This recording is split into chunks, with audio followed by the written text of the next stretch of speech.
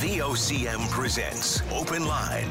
The opinions expressed on this show are not necessarily those of the station. And now your host, Paddy Daly. Well, all right, and good morning to you. Thank you so much for tuning into the program. It's Tuesday, May the 17th. This is Open Line. I'm your host, Paddy Daly, and David Williams. He's back in the producer's chair today. Let's go. We're looking forward to speaking with you.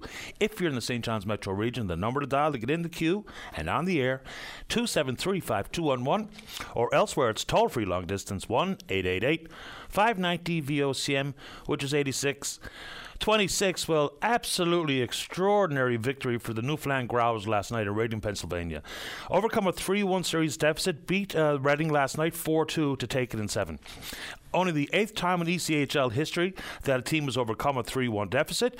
Only 3 teams ever in ECHL history have won games 6 and 7 on the road to overcome a 3-1 deficit. So bravo to the Growlers. That's really great stuff. They open up the next series this Friday night at Mary Brown Center, taking on the Florida Everglades. So the game is Friday night, and then there's a Sunday game as well to kick off the next series. Congratulations to the players and the staff and the parents and supporters of the Queen Elizabeth Pioneers high school hockey team.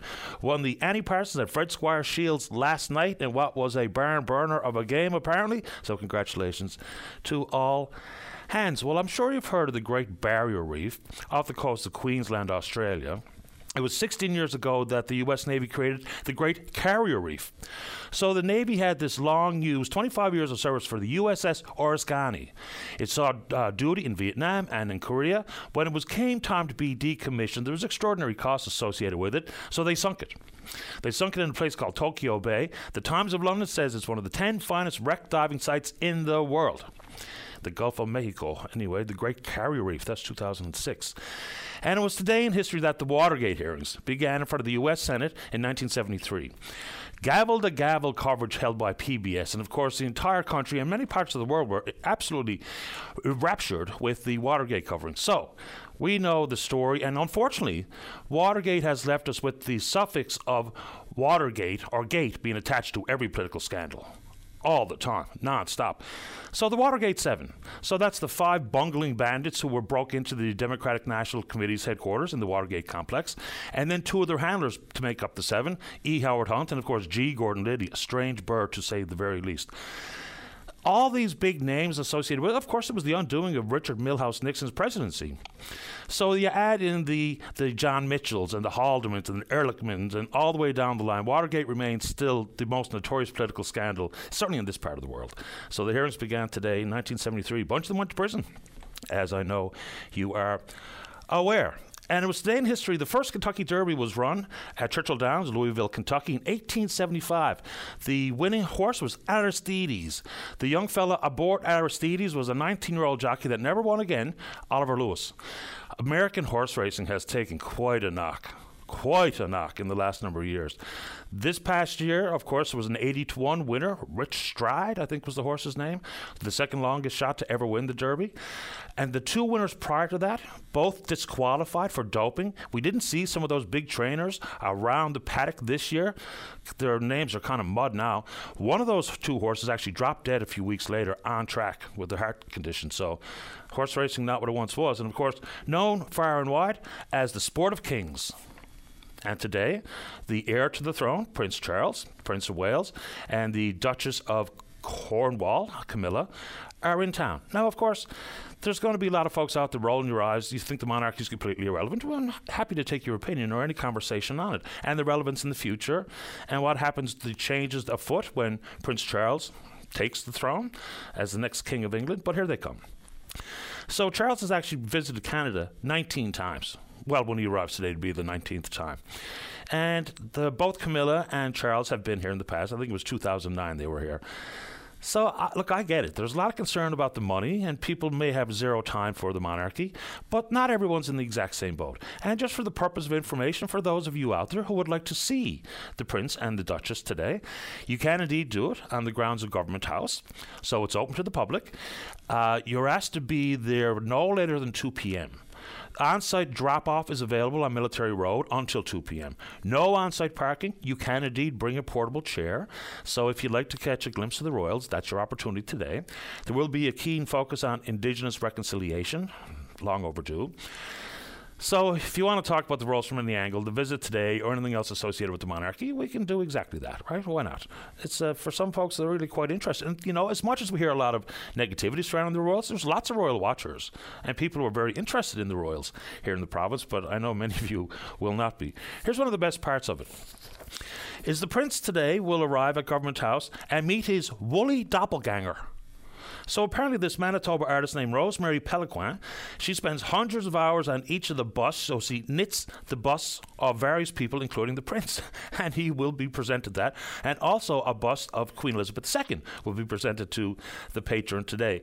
So there will be representatives for the Campaign for Wool in Canada on hand. And they'd say that even the Prince's woolly doppelganger is not even the pièce de résistance. So, anyway, the royals, here they come.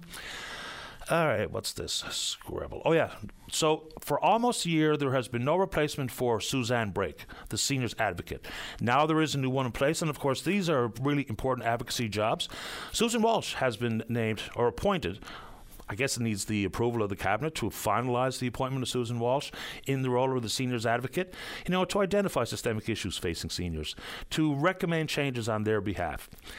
You know, it's unlike other advocates where you have very specific cases that can be taken up, like the child and youth advocate. This one is the broad strokes of what's happening with seniors across the province.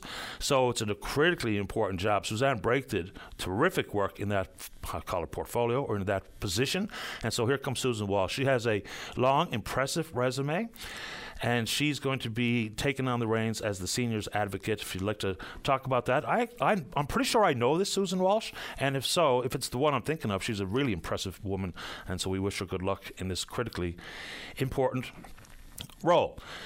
And I don't want to make this the generalization, but inside the parishioners, the numbers of people who are still parishioners at the various churches of different faiths around the province, it seems to me the average age is getting up there.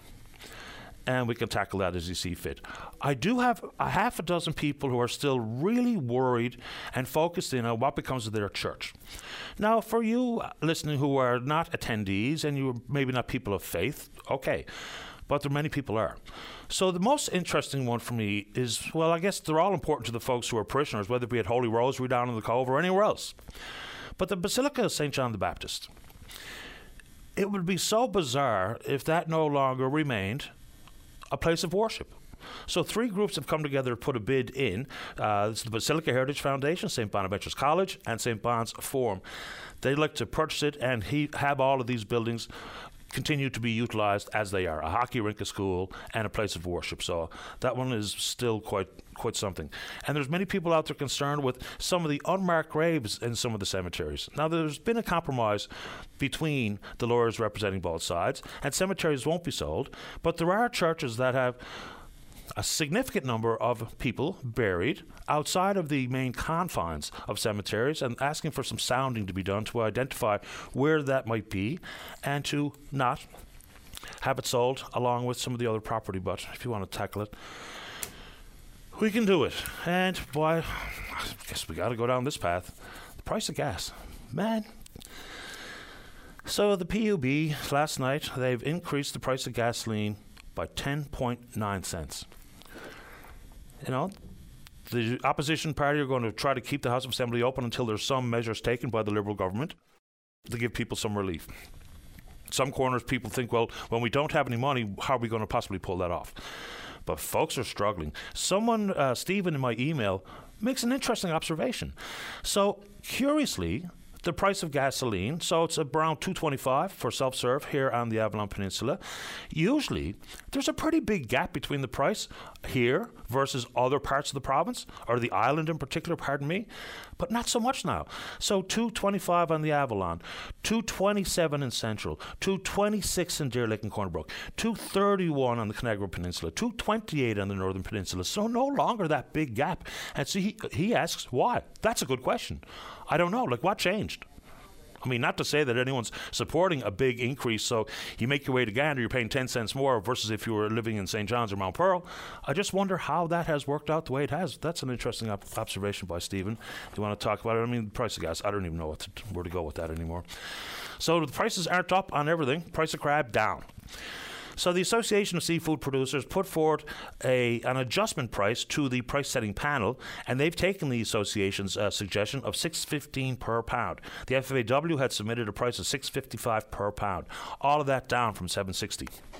Okay, what the market can bear, I don't know. What the market risks are, and the analysis of market growth, okay. But from $7.60 to $6.15 is a big one. And for harvesters, if indeed you were unable to go out and complete your quota, execute your quota because of trip limits or what have you, and the approach at some point into the molt, into the soft shell. So for harvesters who were willing and wanting to go out and get that crab, and we're going to get $7.60 and now we'll get $6.15, I'm sure there's plenty of harvesters who know much more about this issue and the industry than I do, and we welcome your call today if you're so inclined. Okay. This one here, that'll get you going. So while we look around at our own rates of pay, our remuneration, and for most of us, our pay has not gone up. Nowhere near commensurate to the increase in cost of living. Nowhere close to dealing with the inflation that is at 6.7%, a 31-year high. All the while, the federal government paid out over $171 million in bonuses to executives and public servants for 2019-2020. The biggest problem inside this, now I think it's a fair question to be asked about how and why we'd have performance bonuses or at-risk pay for public servants, but here's the analysis done.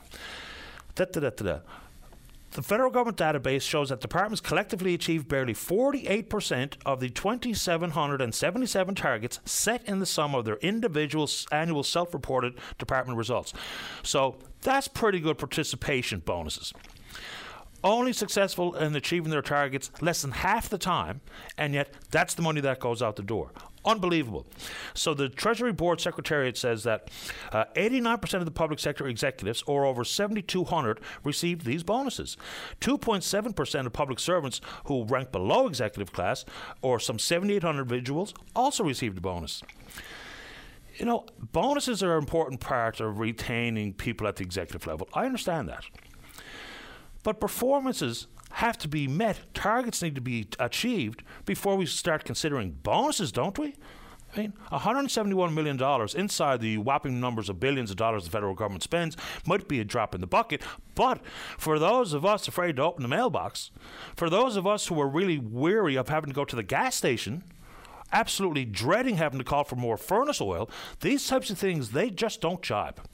So if you're not hitting your targets, how can these bonuses possibly be justified?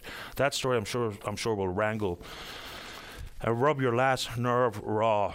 Oh, on the price of crab, I did hear Brian Medore say that the Minister of Fisheries is going to make a decision on the proposal to reopen the St. Mary's plant within the next month. He doesn't have enough information on hand, he says, from the licensing board, so that decision will be coming. We don't even know what the recommendation was, a thumb up or thumb down on that front. How are we doing on the phone there, David? Let's get rolling here today. I've admitted freely that I'm limiting my intake of stories and images coming from Ukraine. I mean, it's just awful, of course, you know, the horrors of war. Now Finland and Sweden are both poised to apply to join NATO. All 30 member nations have to ratify the applications before the alliance is expanded from 30 to 32. Both countries are quite clear in that they're bracing for Russian retaliation. And I guess based on just words coming directly from Russian President Putin's mouth, is that, you know, this is all about NATO. And so what does this mean? It doesn't necessarily mean that we're going to see bombs lobbed into Stockholm or Helsinki, but they point to, and some people still roll their eyes at this, as if there's not Russian interference in our daily lives with disinformation and an attempt to divide and intimidate different countries, including this country and certainly the United States. So just imagine, you know, you're operating, these are very peaceful countries. I mean, let's be honest. So they see the merit in joining a defensive alliance like NATO, and at the exact same time, warning their own governments and their citizens that Russian retaliation will be inevitably in the offing. Anyway, if you want to talk about what we see in Ukraine, we can do that. Although I'll admit, I'm not following it as closely as most of you would be because it's just too much. All right, just sprinkle up a couple of different ones. We've had the discussion regarding the province's taxi industry and just the whopping big insurance they pay. 90% of cab drivers will find themselves in facility association.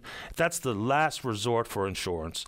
So you're deemed to be uninsurable or extremely high risk, as opposed to, regardless of what industry you participate in, you should be judged on your driver's abstract.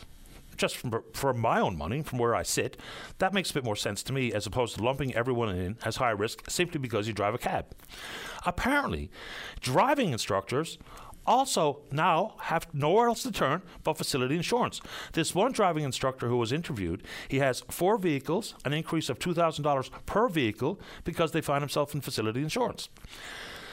You would think that driving instructors might be operating some of the safest vehicles on the road, I would imagine. And yes, they have control. If they're teaching a novice driver, they will still have plenty of control of the vehicle, the pedals on the other side, to try to make sure that nothing goes awry. I don't know how many accidents or collisions, we see with driving instructor vehicles. In other provinces, there's actually a category. In Ontario, for instance, driver instructor insurance. And it is not in the same vein as facility. So just everywhere we turn, getting priced out of the game. Also, everybody in this province realizes that there's a lot of really aggressive, oblivious drivers behind the wheel. Are you more likely to be a reasonable or quote-unquote good driver if you get that type of formal training? I don't know. I know for me, it probably helped me, but there's also a parental issue here where just imagine the rackets and the rows that parents may have with their children as they try to, their teenagers, when they try to teach them how to drive. Because it can be intense, right? And it can be very frustrating. So I don't know if you want to talk about that particular issue, but I wonder, are you destined to be a more reasonable, responsible driver if you get that formal training from a driving instructor? And someone who's consistently emailing regarding COVID-related matters is really quite concerned about the dropping of the mandatory masks in schools coming the 24th of May. I'll put it out there because I'm sure some of you are thinking and talking about that. And anything education, you know me, I'm into it. We're on Twitter. We're VOCM Open Line. You can follow us there. Our email address is openline@vocm.com. And when we come back, we're looking forward to speaking with you. But first, a little taste of a tune. Hopefully, this will be the result of the afternoon. In 1969, Aquarius, Let the Sunshine In by The Fifth Dimension was once again at number 1 on the adult contemporary chart. It was there for 6 weeks, and at the time, it made it one of the top 20 songs of the rock era, given its status on the charts. Here's The Fifth Dimension. When we come back, let's do it. Welcome back to the program. Let's begin this morning on line number 2. Colin, you're on the air. Good morning, Mr. Daly. How are you this morning? Great today. Thank you. How are you? Doing very well, thanks. I want to talk about the passing of David Milgaard a few days ago. And as most of your listeners will know, Mr. Milgaard was wrongly convicted of murder way back in 1969. He was convicted of the brutal stabbing and sexual assault of a woman in Saskatoon. And just very quickly, I, of course, saw the story and didn't bring it up. I left it to you.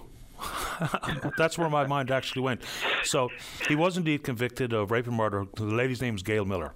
She's a nurse in Saskatchewan. She was on her way to work. He was sentenced to life behind bars and spent, I think, 23 years in prison until he was acquitted. So this is an extraordinary story. You know, people in this neck of the woods, they'll be familiar with the Greg Parsons story or the Ronald Dalton story. But David Milgaard, probably the most famous case of the wrongfully convicted in Canada. Absolutely. If not in the English common law world.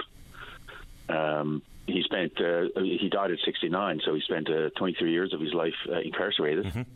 So a full third of his life behind bars. And he was 16 or 17 years old when he was arrested and charged with that offense. You know, so he wasn't even an adult. Yeah, he'd go on to say that he went into prison as a 19-year-old teenager, came out as a 44-year-old teenager. Yeah.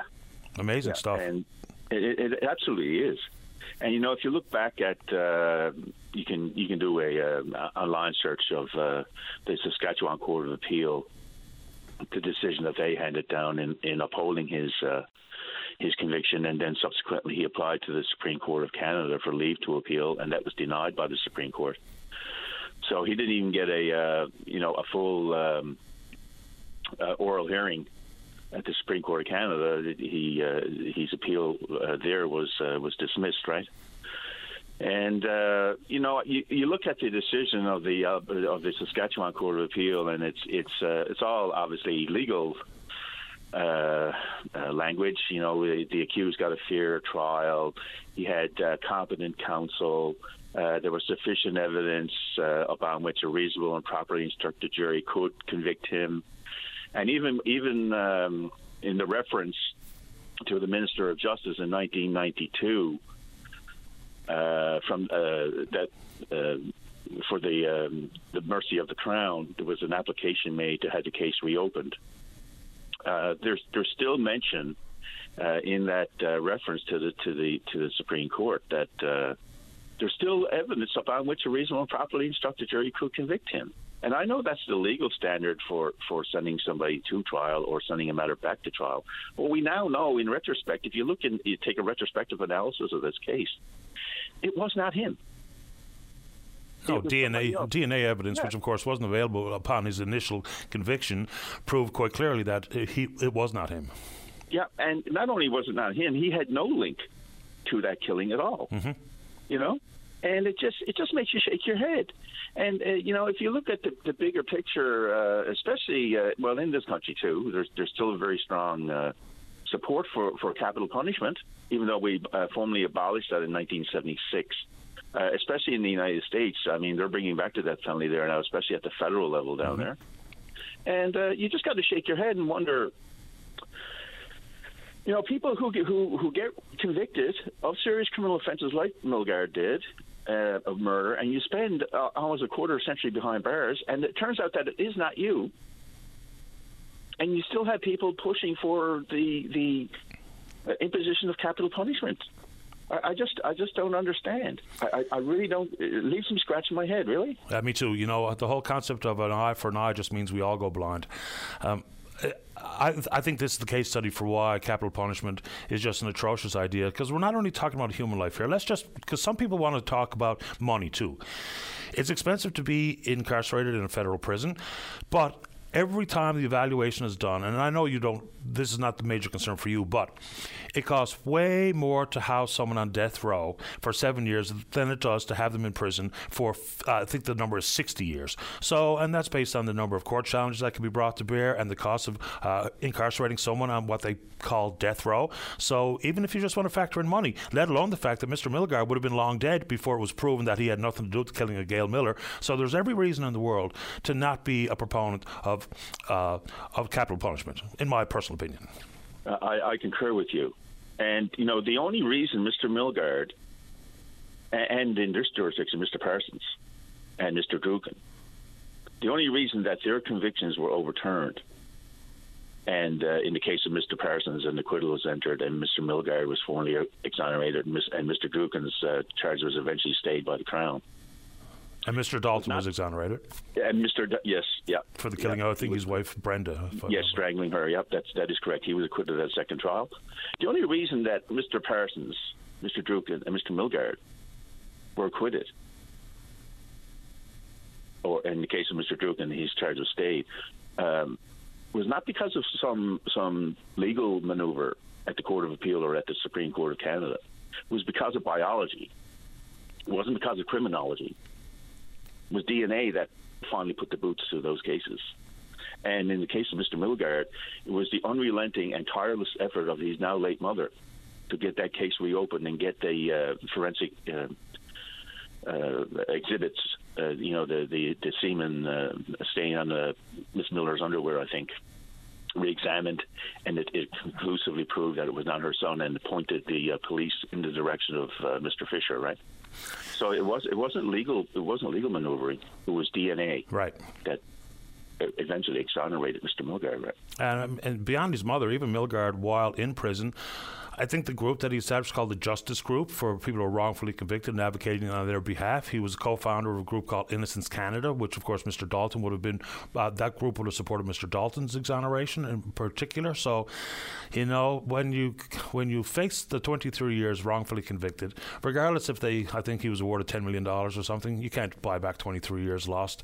And apparently had a very rough ride while he was in prison.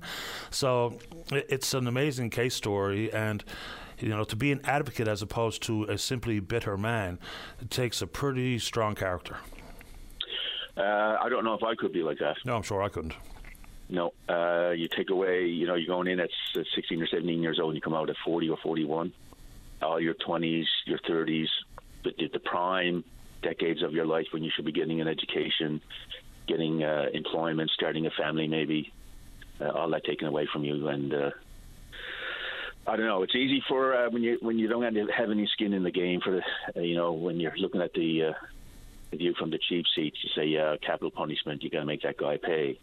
That somehow, you know, this is retribution or this is justice. But I don't think so. I think capital punishment is state-sanctioned murder.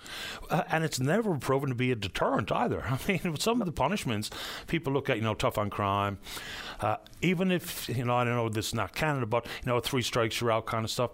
It hasn't been a deterrent. It's been just an extraordinary heavy-handed punishment, because some of those strikes might be non-violent crimes. If you have a couple of felonies on your record and you get another one, whether it be, I'm not even going to just throw one out there, but the tough on crime stuff completely avoids and eliminates conversation about making the public safer, which would be dealing with recidivism, root causes for why people end up in interacting with the criminal justice system. And of course, there's always going to be people that have an evil streak that they'll commit a crime regardless of what society does to try to help them beforehand. But we don't talk about rehabilitation and avoidance as much as we talk about punishment. And I think we're kind of missing it, because if we had fewer and less severe crimes to deal with, we wouldn't have to be so focused or worried about the punishment associated with the crimes. But that's very much become the politics of it versus what is actual pragmatic policy. And we get caught up in the rhetoric. You know, apparently there's one side of the political spectrum that's tough on crime, the other isn't. But if all hands realize that if we wanted the communities to be safer, we should talk about being safe as opposed to being how we punish folks. That's just maybe my own Pollyanna point of view. But anyway, there you go. I'll give you the last word, Colin. You know, I don't know in the future, maybe 5, 10, 20 years down the road, if capital punishment is going to be put back on the radar screen in this country, much like Roe versus Wade is in the United States. You know, that was settled law in 1973, and now it looks like the Supreme Court down there is going to overturn that decision. I wonder in this country, are we going to have a future Supreme Court that's going to revisit capital punishment and put, especially now that we have the Charter, will there be any Charter arguments made against capital punishment, and what would a future Supreme Court decide? Because capital punishment could be brought back, you know. Let's hope that conversation doesn't happen. And of course, that's once again the politics of it as opposed to what actually makes sense. What politicians do is they take the temperature not only in this room, but the adjacent rooms, being south of the border, and that helps them devise their political commentary, their talking points, their platform, whatever you want to say, however you want to characterize it. Colin, off to the break. Appreciate your time this morning. Cheers, Paddy. Take care. Bye-bye. Bye. All right. There will still be people completely in favor of capital punishment, because the whole concept of an eye for an eye. But in the big scheme of things, does it even make sense? Even if you just use one case study, David Milgaard would have been long dead before he was exonerated. He had nothing to do with it. Let's go ahead and take a break. Don't go away. Weekdays on VOCM, it's Open Line with your host, Paddy Daly. Join the conversation each morning from 9 a.m. to noon on your VOCM. We get people talking. Welcome back to the show. Let us go. Line number 3, say good morning to the president of Avalon Trailways. That's Rick Nosworthy. Rick, you're on the air. Good morning, Paddy. How are you? Great today. Thanks. How about yourself?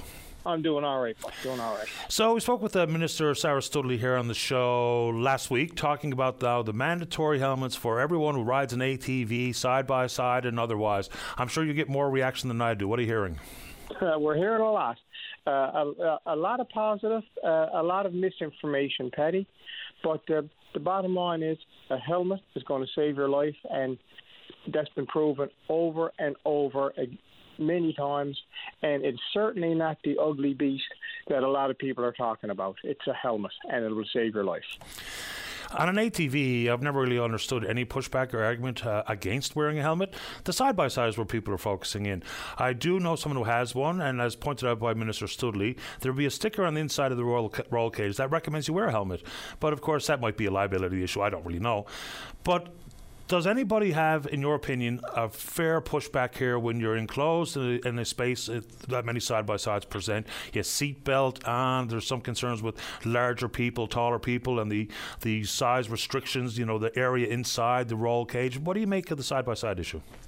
I think you need to wear a helmet. And, Paddy, what it is a I guess the protection element inside a side-by-side is 3 points. One is the roll bar. The roll bar protects you for a rollover. The helmet protects you from the roll bar, and the seatbelt keeps you in the cockpit. Without either one of it, without the seatbelt, you're ejected from the machine, and the roll bar that's designed to save your life will probably crush you. And the helmet protects you from hitting the roll bar. It is proven. Is there like some of the arguments that we've heard that you can't fit in it? Like it's just not true. I know fellas 6'5", 6'6", put on their helmet and get in it. Like these manufacturers design these machines for off-road use.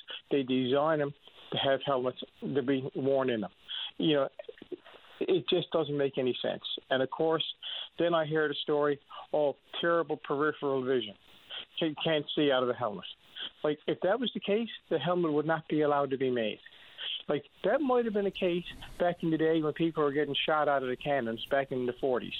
But I guarantee you it's not the case now, and it hasn't been the case with helmets coming into Canada in 50 years. Peripheral vision is a very big thing. And then, of course, I'm hearing, it's too warm in a side-by-side. I can't wear this, I can't wear that. They're wearing them all over the world, and Newfoundland's climate does not suggest that you shouldn't wear a helmet. And also, there are different helmets. Just like clothing, you don't wear a floater suit when you're going fishing in July. You don't need to wear a full-face helmet when you're ATVing in July. There's different helmets, different styles. They're vented.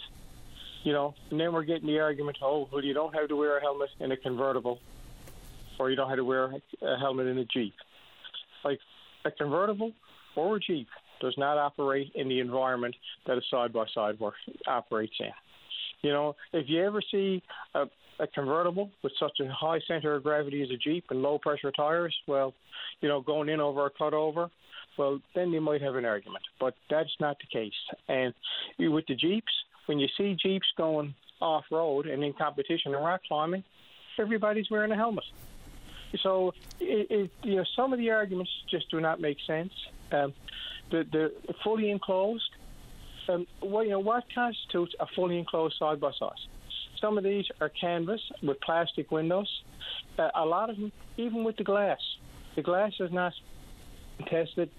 These machines, once again, are being used in such an environment that a helmet is important. When you roll these machines over, things come into the compartments.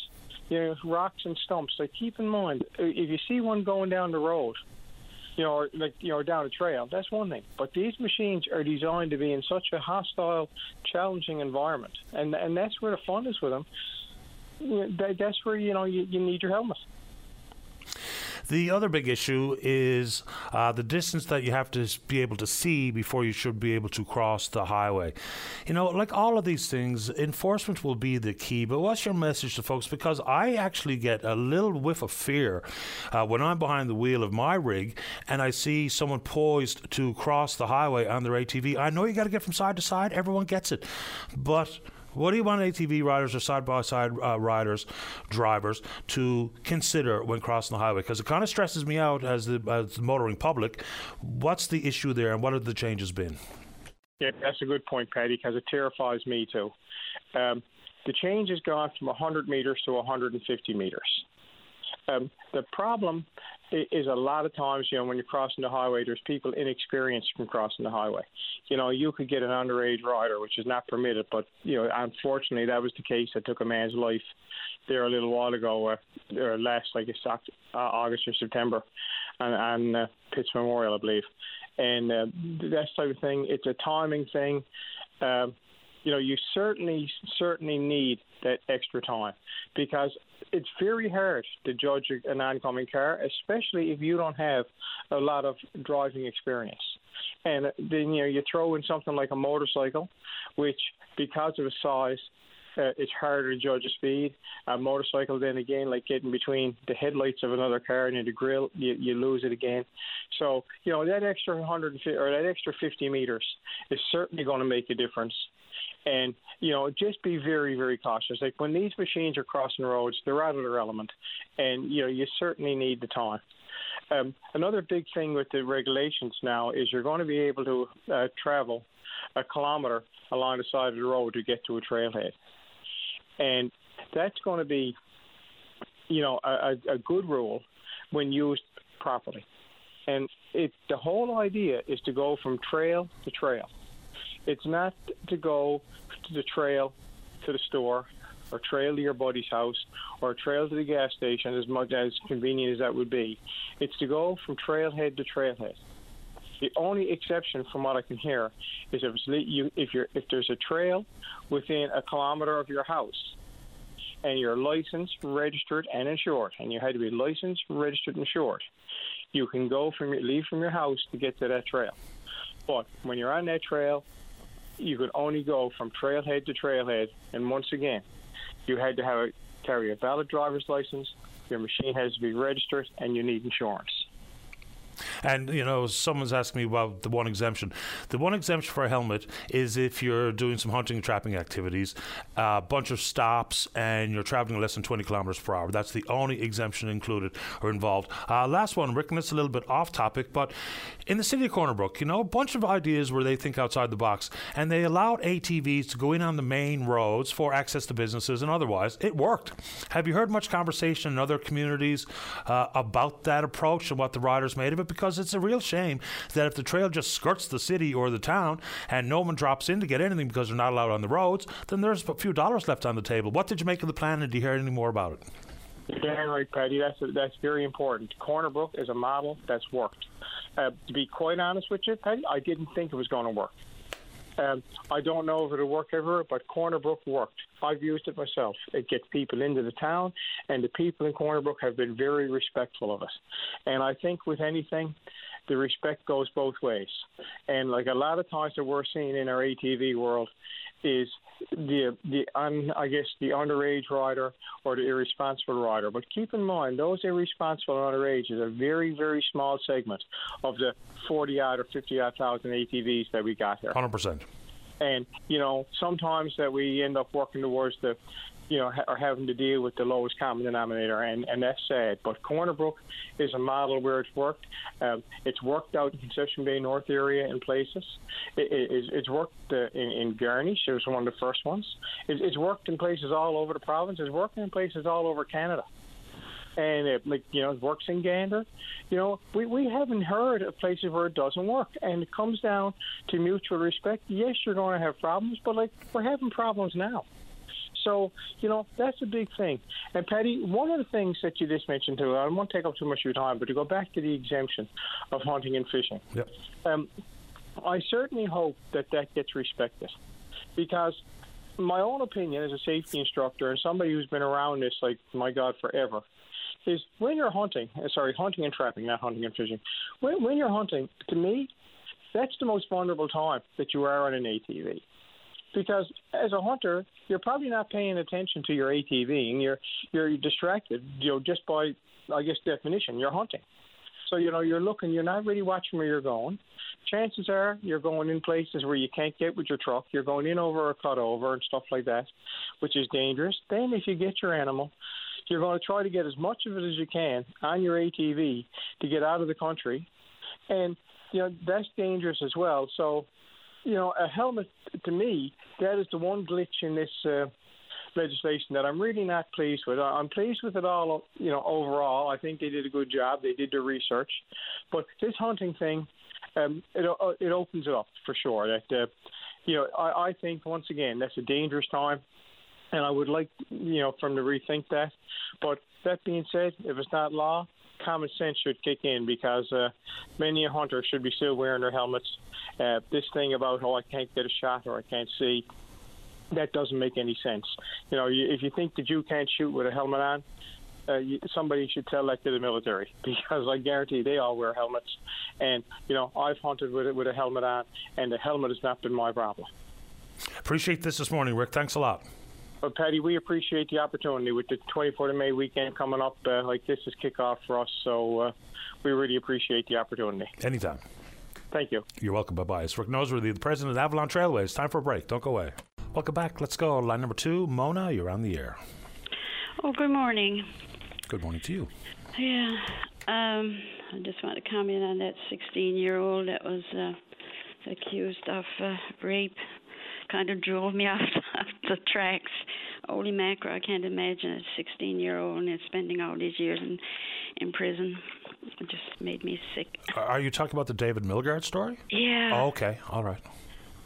So anyway, what I called about, the law that they're trying to pass in the states about anti-abortion. Well, they're talking about overturning the precedent, which is Roe v. Wade, yeah. Yeah, right. So, I think it should not be a decision for the courts. I think it should definitely be entirely up to the patient and her health team. The courts have no idea what's going on in people's lives. I mean, they're further victimizing the women as far as I'm concerned. I can't imagine having to go through something like that.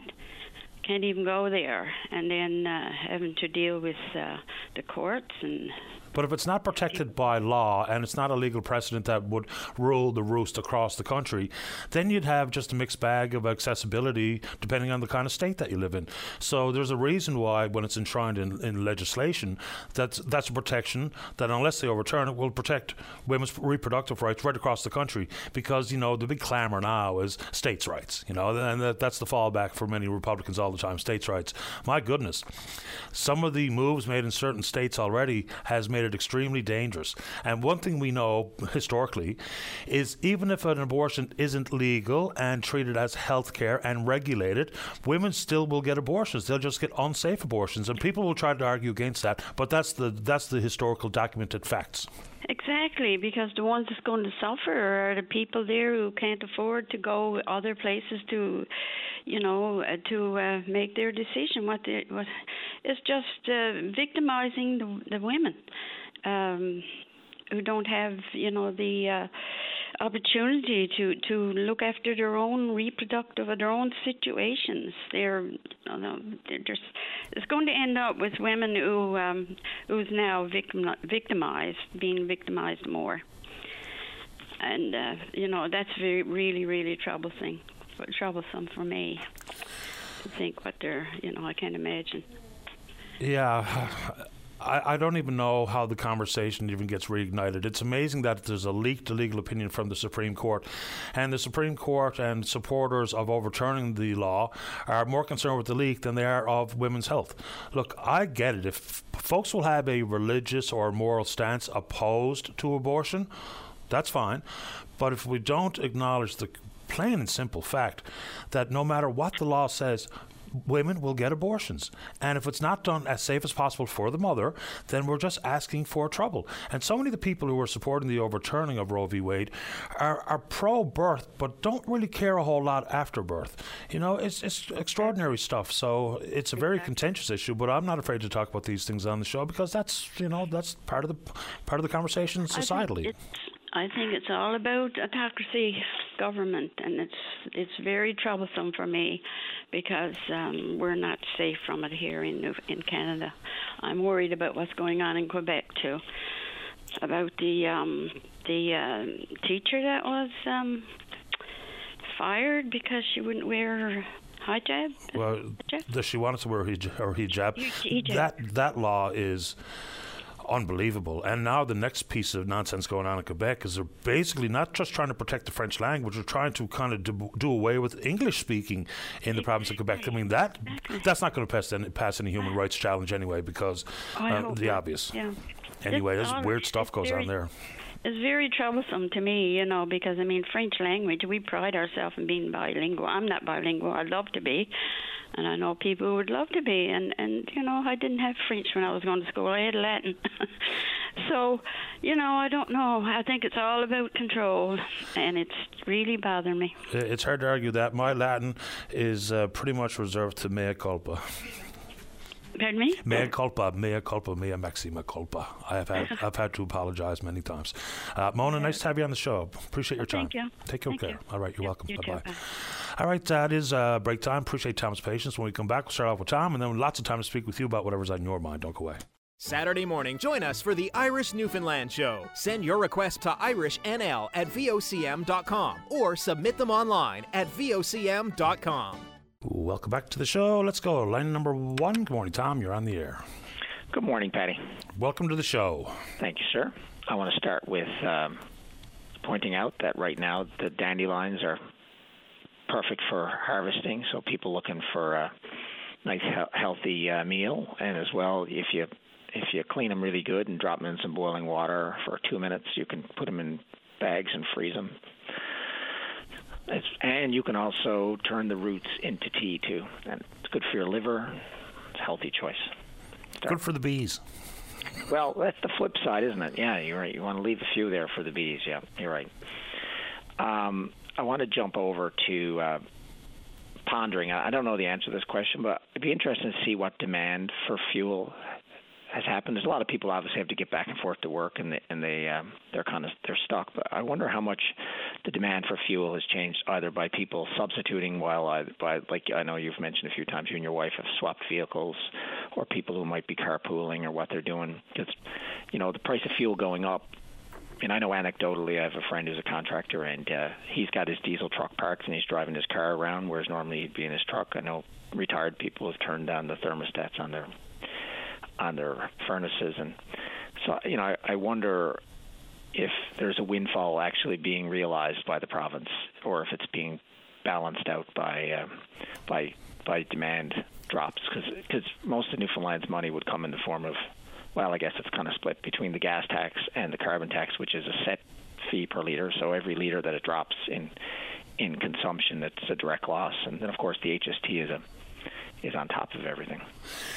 I don't know how to get a consumption number, but, price point pressure will drive people's behaviors.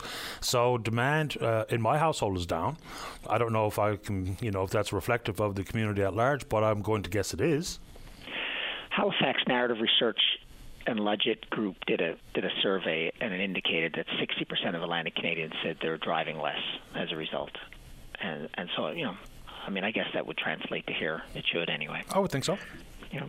Well, I hear people that are cancelling, it would have been a Sunday drive, or it would have been a little tour around the island, the old staycation. But because of the cost of fuel, I've heard a lot of people report to me, whether or not it's true, is that they're cancelling those plans. So consequently, I would imagine demand is down, consequently, just about everywhere. I mean, if I'm making those types of decisions, I'm sure a lot of people listening to the show are. Yeah, absolutely.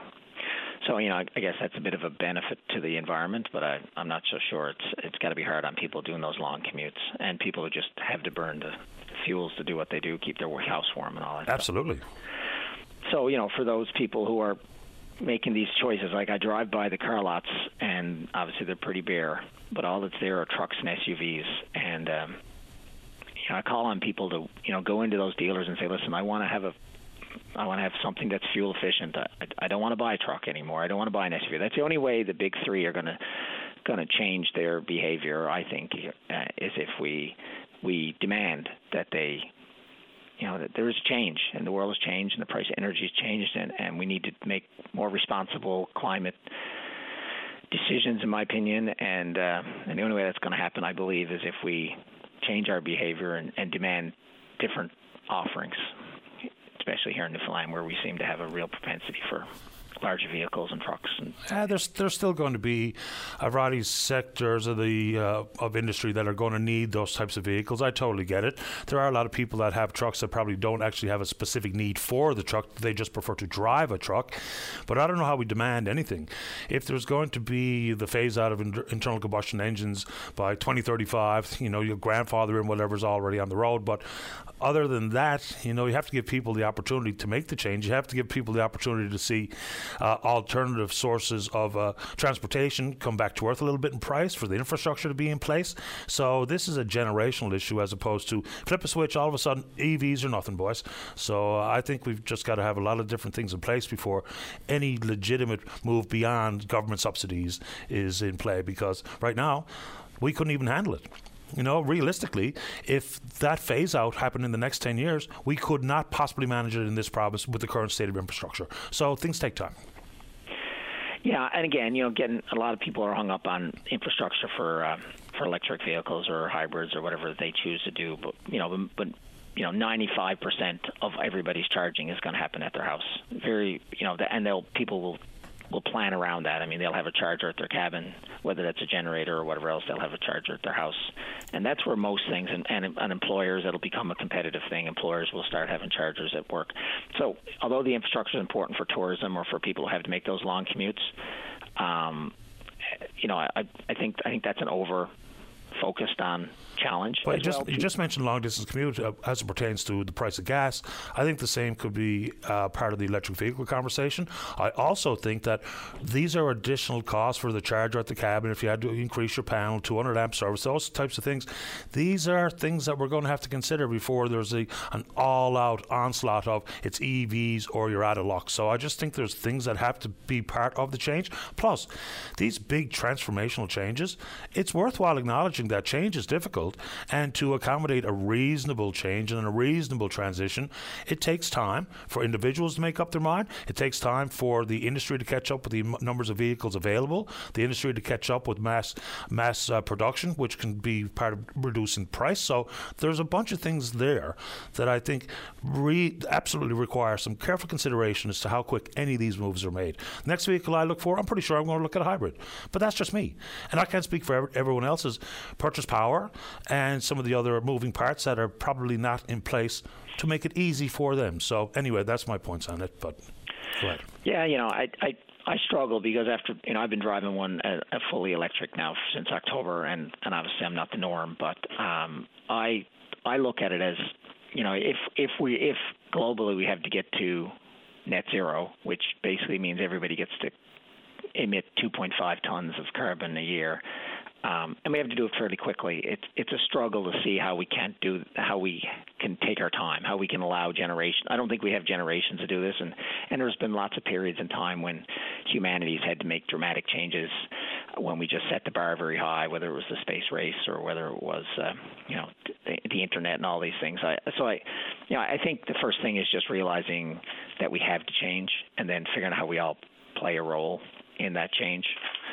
I just want to quickly just point something out that's really, really been kind of playing on me. We keep blaming GE and the software for the problems with the Labrador Island Link, and I kind of sit back and think, well, if my computer's hard drive is crappy, or if my power supply is not working, or if I don't have good power coming into my house, blaming Windows seems a little disingenuous, and I wonder if the problems with the synchronous condensers or the quality of the conductors or the length of the transmission or all these different factors, if they're saying now another year, I mean, are we giving them a pass by allowing them to blame it on GE? No, I just think it's a component. I think there's lots of areas, unfortunately for us, as ratepayers, taxpayers, there's a variety of places to point fingers of blame, many of which were revealed during the LeBlanc inquiry. But one of the major hurdles now with getting the power from the generating station to the island is that link, and that's a software issue. I know we can talk about Soldier's Pan and synchronous condensers. I know we can talk about risk in the long-range mountains and 1,100 kilometers of transmission through some pretty tough terrain. So I think there's a variety of places to point. But I don't know how we avoid talking about that software glitch. It's one thing to have the explosion and obliteration of schedule, the explosion in cost, but if you can't get the power to the island, then that would be the number one hurdle that has to be settled or solved, I think. Yeah, no, I do, but I just feel like we're not going deep enough on it. I just feel like if all we keep talking about is a software, I mean, maybe it's an impossibility. Maybe we've built a system that the software just can't balance. There's just too many variables, and whether that's fair or not to to do that. I mean, if that is the case, if that's the problem. I mean, if you think about a long line and if just a couple of points are weak, it doesn't matter what the software does. I mean, I've been involved in electrical things where you get these weird, wacky things where you might have a bad breaker, for example, or a breaker that's coming and going, or you could have a wire that heats up or a bad plug, and you look at all that length of time, and it may just be it. Obviously the software would be if it's magic and it can override all those things, because I guess that's the problem, because they tried to put all the power on it, all the different legs, because they're able to bring it down one leg, but they can't consistently get full power. They can only get about half, and when they tried to put all of it on, then they tripped breakers in places. So, I realize that they're working as hard as they can, but I don't think we're reinventing the wheel. I mean, there's links in this world that can carry as much power as generated at Muskrat, which I think about 824 megawatts, even though that's max output, which we'll never see. So anyway, very quickly before I have to go, Tom. Anyway, yeah, Quebec does it with Upper Churchill way Sure more. They do. So, 5,400 plus megawatts at the Upper Churchill. But you would think if the software is so magic that that you just be able to go get it from Quebec or anywhere else. So this is why I struggle with with the reports we're getting. But anyway, we're kind of stuck. But I hope everybody stays as safe as they can, and we just kind of try and think critically about all these things and try and everybody just tag in and do their part. All of us. Yeah, some of them might be associated with AC/DC conversion too, right? So anyway, off I go. Appreciate the time. In Quebec with the Upper Churchill. Yeah. Okay, buddy. Take care, everyone. All right. Bye-bye. Let's take a break. Today is World Hypertension Day. There's probably a fair bit of that in this province. Joining us after the break is the president of Hypertension Canada, and he's a faculty member at the University of Alberta. Is that what UAB stands for? Okay, that's Dr. Ross Siuki. Right after this, don't go away. Welcome back to the program. Let's go to line number 3. Say good morning to the president of Hypertension Canada. He's a member of the Faculty of Medicine and Dentistry at the University of Alberta. That's Dr. Ross Siuki. Dr. Siuki, you're on the air. Good morning, sir. Good morning to you. Welcome to the show. Thanks very much. Glad to be here. I don't pretend to know anything about hypertension, but is hypertension high blood pressure? Absolutely, yes. Okay. Same thing. All right, that's what I was wondering right off the onset. How serious is hypertension and where does it lead? Because high blood pressure seems to be fairly innocuous for some, but it can be potentially dangerous for many. Actually, it's really not innocuous in that for anybody. It's over time. It leads to a lot of different complications. It's just that it doesn't happen right away. The problem with high blood pressure for us, trying to teach people about it, is it doesn't produce any symptoms. And so you have it, but you don't realize that you have it. And the only way to know is to get your blood pressure measured. So high blood pressure is the most important risk factor for premature death and disability in the world. 1.4 billion people in the world have it. So it is the most important public health problem in terms of the numbers of people that are affected. So it's as fundamental as getting your blood pressure checked, just like when you go through triage at the emergency room. Absolutely, yeah. That's why, it's a vital sign, right? So it is very important. It's the leading cause of stroke and heart attack and kidney failure. It also contributes to dementia as well as erectile dysfunction. So a lot of problems result from hypertension. You say that there's not the presence of symptoms that would be a quote-unquote dead giveaway that you have high blood pressure. A friend of mine who is now being treated for his high blood pressure, his hypertension, he told me that the symptoms that he brought to his family doctor, not knowing what it meant, is that all of a sudden, not a musician, doesn't work around heavy equipment, had a constant buzzing in his ears, and he was having nosebleeds, and consequently diagnosed with hypertension. Are there some potential symptoms people could be aware of? Because you know what it's like. People are hesitant to go to doctors, especially men. There's a shortage of family doctors here. The emergency room was blocked constantly. So are there some giveaways that people should keep an eye out for? Well, that's the problem, is there really aren't any consistent symptoms unless the blood pressure is very, very high. Then you can get blurred vision, really bad headaches, dizziness. People can even go into heart failure, which would show up as extreme shortness of breath. So that's at the very extreme end. Thankfully, we don't see that happen very much anymore. But really, the only way you're going to know is to get your blood pressure measured. And I understand, I'm a guy too, and people don't like to go in. So one of the things that we're we're suggesting is that you don't have to necessarily go in to see your physician. You can also go into a pharmacy, which is why I'm here today. We're getting pharmacists to do that screening for your blood pressure. I know high blood pressure can be treated. Can it be rolled back or cured? No, it cannot. And that's the thing. It is a lifelong treatment. There are lots of options for treatment, and there's not a lot of side effects generally. But yes, it is a condition that is with you, like diabetes is. It's a condition that's with you for the rest of your life, and so it has to be treated. Does it require a pharmaceutical intervention, or can you maybe diet or change your sedentary lifestyle, or do I need some pharmaceutical or prescription? Well, we always try to start with lifestyle measures, but as you know, they're really quite difficult to comply with. So, we do recommend that people go out walking, that they get exercise. Salt is a bad thing. Salt raises your blood pressure, and so cutting back on salt, a healthy diet, more fresh fruits and vegetables, all those things help. But most people, so you can get your blood pressure down quite a bit. If you lose 10 or 15 pounds, your blood pressure will come down as well, even if you're more overweight than that. So those are the things that you can do. But eventually, most people will require medication for that.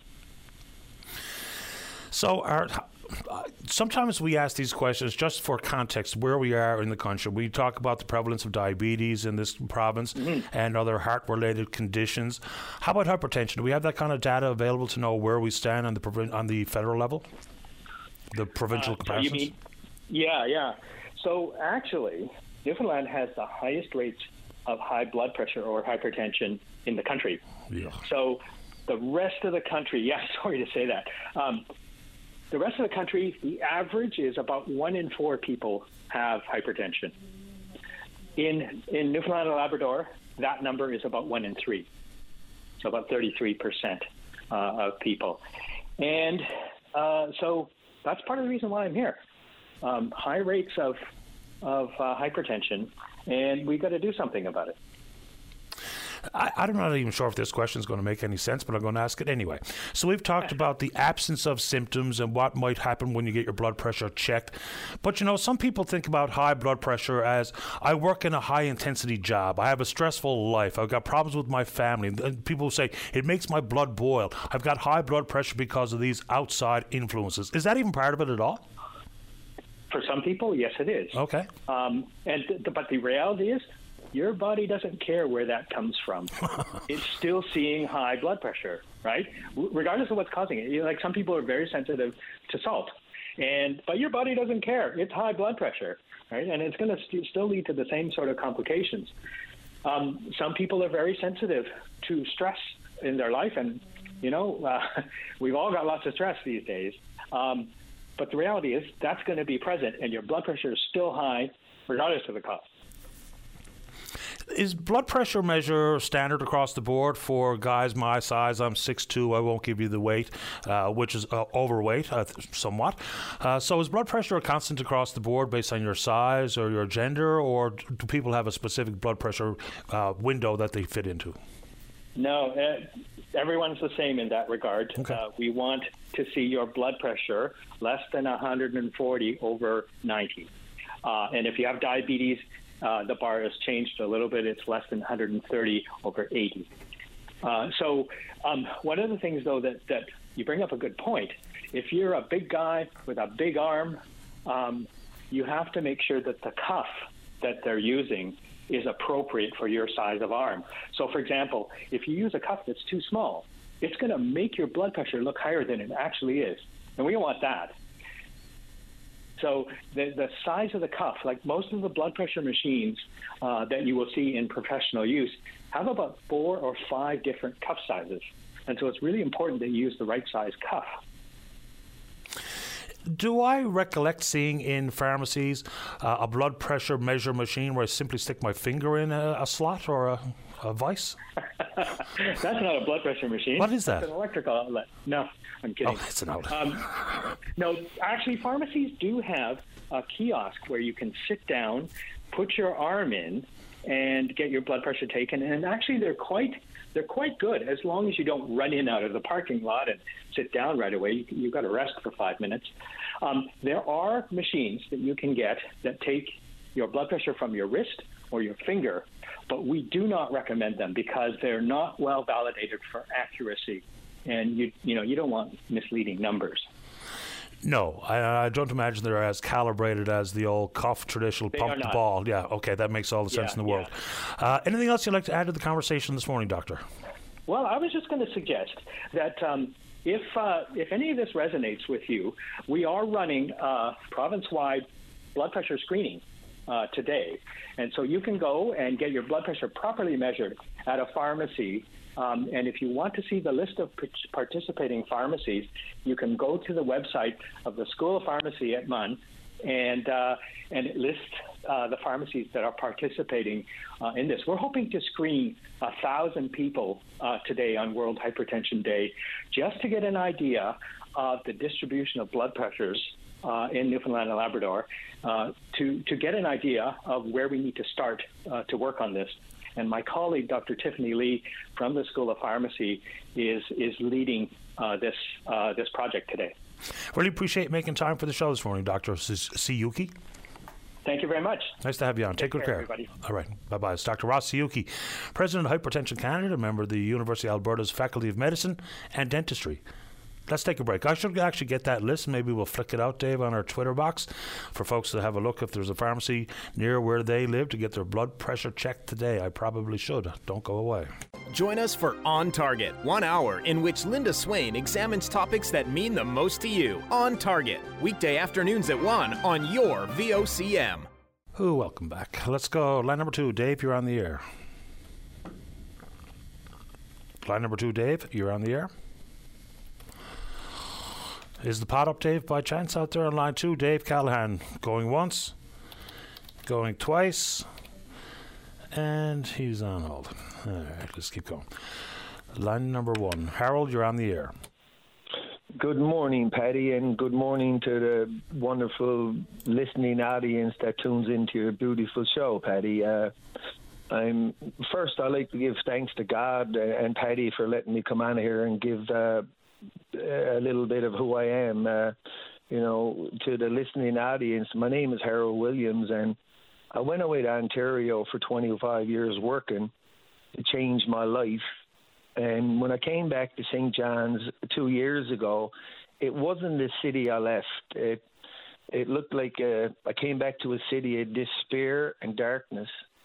And where I'm coming with that is, myself and my brother Mike, I started an organization, Gangsters for God, and my motto behind that is to steal back broken hearts for God, because down the penitentiary, I know I was a resident in there, and it's not a safe place for the prison guards to be working, and it's definitely not a good place for people that deserve to go there at times to get well and to come back out in society and pay taxes and everything, and to become a benefit to society instead of a burden.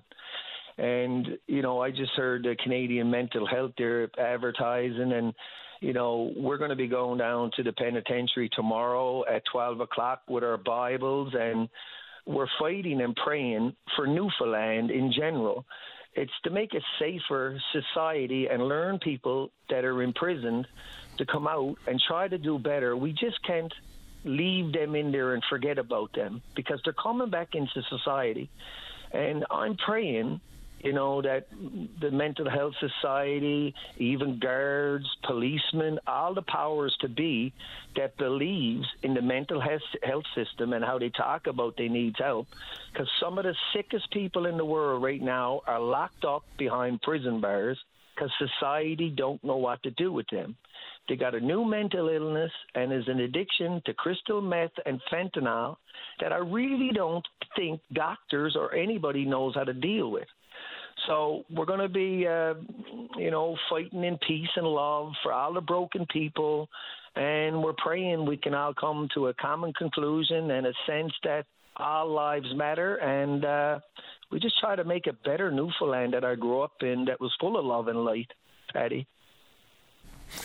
It has changed. I mean, the prevalence of simply, if we're just focusing on drugs and the type of illicit drugs that are being consumed, it is unbelievable. And we do know, if you listen to lawyers and judges and folks in and around the courts, so many of the people that are making their way into the courtrooms are dealing with a mental health matter and or addicted to drugs. And so if we don't focus in on those two, then we're going to let an awful load of people fall through the cracks. And it just doesn't impact them.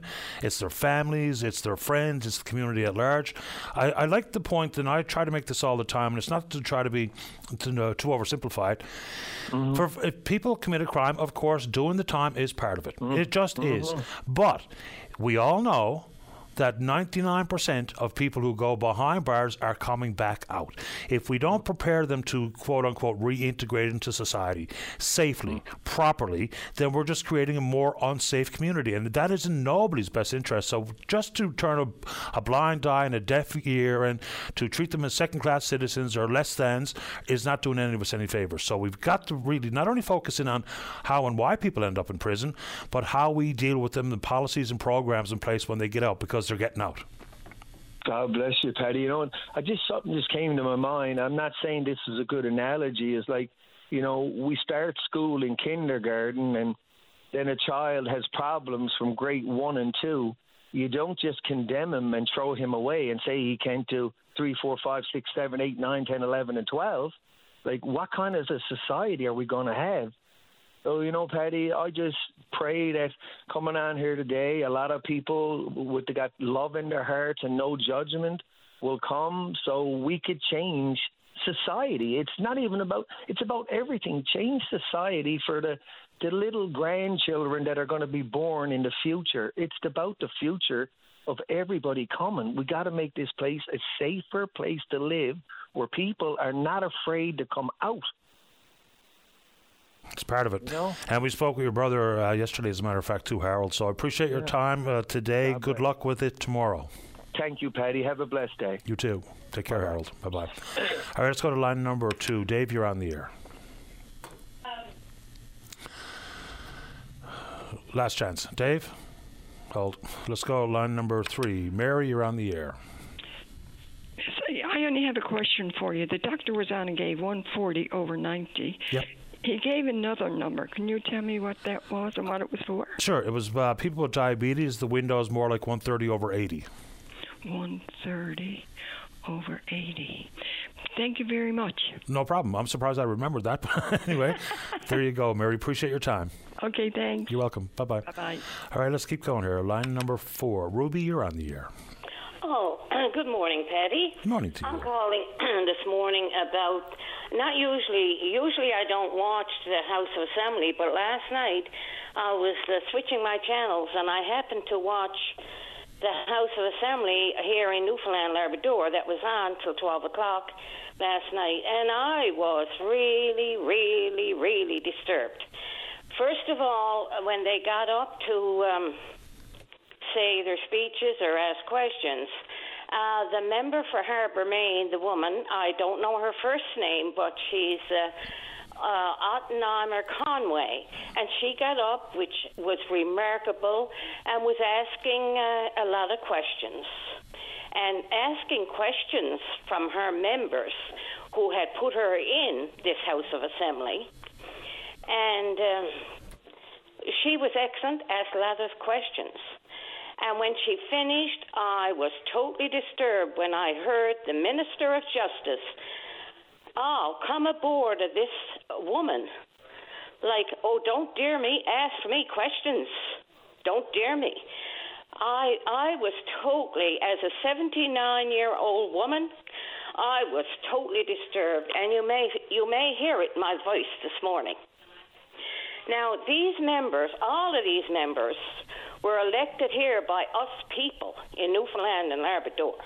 And if we don't get questions, who are we going to get answers from?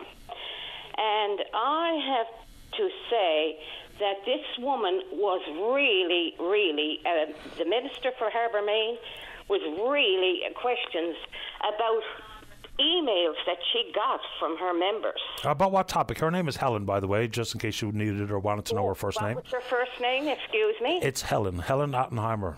Okay.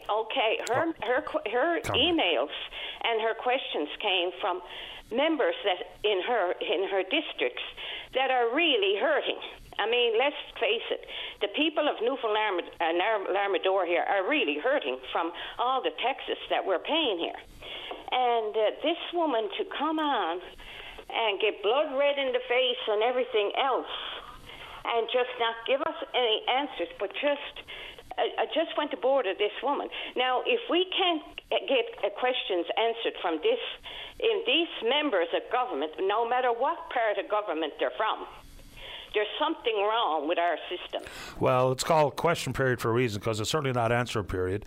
Well, it's question. Excuse me, but question period was on a little bit before that. And then she was coming on with her time, and I guess with her time, and let's face it, we want to know why Premier Fury wants an office in Grand Falls, $5 million. That was one of the questions, and I'd certainly love to know the answer to that too. But the questions that she was asked, we never got any answers anyway. We never get any answers. So what I'm saying, why would you keep a House of Assembly open till 12 o'clock if people are just going to flicker back and forth and not get any answers from any questions? Okay. And I think that's a popular complaint, and rightfully so, right across the country, whether it be in provincial legislatures and or the House of Commons. Just very quickly, Ruby. So the question that Miss Conway Ottenheimer asked of the Minister of Justice, what was that about? Do you remember? Well, it was really not questions. She was stating, I don't know why this Minister, Siobhan Cody, got up to answer any of these, because she was just more or less stating facts. That was emails from her voters saying, people were hurting and so on like that. There wasn't really questions about, it was just more or less, she was stating a fact that a lot of her members were hurting in her districts. And she had gotten so many emails that she wanted answers to, so she was just making statements. And all of a sudden, Siobhan Cody got up. Or never got up, sitting down, just answered these questions. And I don't blame another member there gotten up and saying he was really disturbed, because I was totally disturbed. Now, I am saying that if we cannot ask questions, and instead of getting a runaround, members have to come out and find out what is going ahead in this province of ours and give us some answers, because as far as I'm concerned, this is going on too long, and the same questions are being asked and no one is giving us any answers. So, Patty, I just had to get that off of my mind this morning to find out if there's anyone else listened to this program last night got the same kind of a feeling as I did. Oh, I'm sure you're not alone. I generally don't watch much in the way. You wouldn't have watched this, because I'm sort of a night owl, right? I usually watch different things and then I'll turn over and watch something else. So this was on just before closing of 12 o'clock last night. Okay. And I thought for sure when I listened to your program this morning, then I would probably get some members from Harbour, Maine, calling in to check on this also. Because what I'm saying, Minister Cody is Minister of Justice here in this province. No, Minister, she's not, though. Well, doesn't she... Siobhan Cody is the Minister of Finance and Deputy Premier. I'm sorry, she handles the purse strings. So if we can ask this woman questions about different things, how are we going to get some answers? So Understood. Point taken. I'm just stating that this morning to find out if there's anyone else listen to this and what their views on, what would their views be on it, and so on, because, listen, if we can't ask questions Understood. to anyone, what's the point of having a House of Assembly open till 12 o'clock in the night? I appreciate the time this morning, Ruby. Thanks for this. I'm sure you're not alone. I am. No, I'm sure I'm not alone, Okay. and I hope other people, because as far as I'm concerned, now a lot of our young people are going just like flies. But I'm crying out to young people today, young people that are intelligent, young people that can come out and try to put their foot in the doorway to get some system to back in our province of Newfoundland and Labrador, to try to get some government running here the way it should be run. Thank you, Paddy, and have a good day. You too, Ruby. Bye-bye. All right, let's take a break. Don't go away. Welcome back. Let's go. Line number 1. Good morning, Ryan Cleary. You're on the air. Good morning, Paddy. To you and your listeners. Thanks for taking the call, sir. No problem. Interesting conversation. Before I get to my topic, that was an interesting conversation you had on hypertension, high blood pressure. I may just go get mine checked today. God knows there's enough stresses, but I looked at the list on the website, and I'm going to go to my drugstore on the Martian Road and get mine checked today. I think that's a good message for everybody, especially guys who are hitting over 50 like me. Maybe not so you, but definitely me. Oh, definitely me. Without question. Yeah, one of the pharmacies that's doing it is inside one of the grocery stores I shop at. So when I go get the mix-ins for tonight's chili, I'm going to get it done, I think. Yeah, no, I'm going to go out of my way to get that done as well. They call it the silent killer for a reason. I feel good, I feel healthy, but well, you got to keep an eye on it, that's for sure.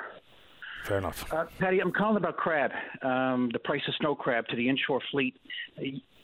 I know you know this. You pointed out at the beginning of the show, but the price of snow crab dropped on Monday to $6.15 a pound.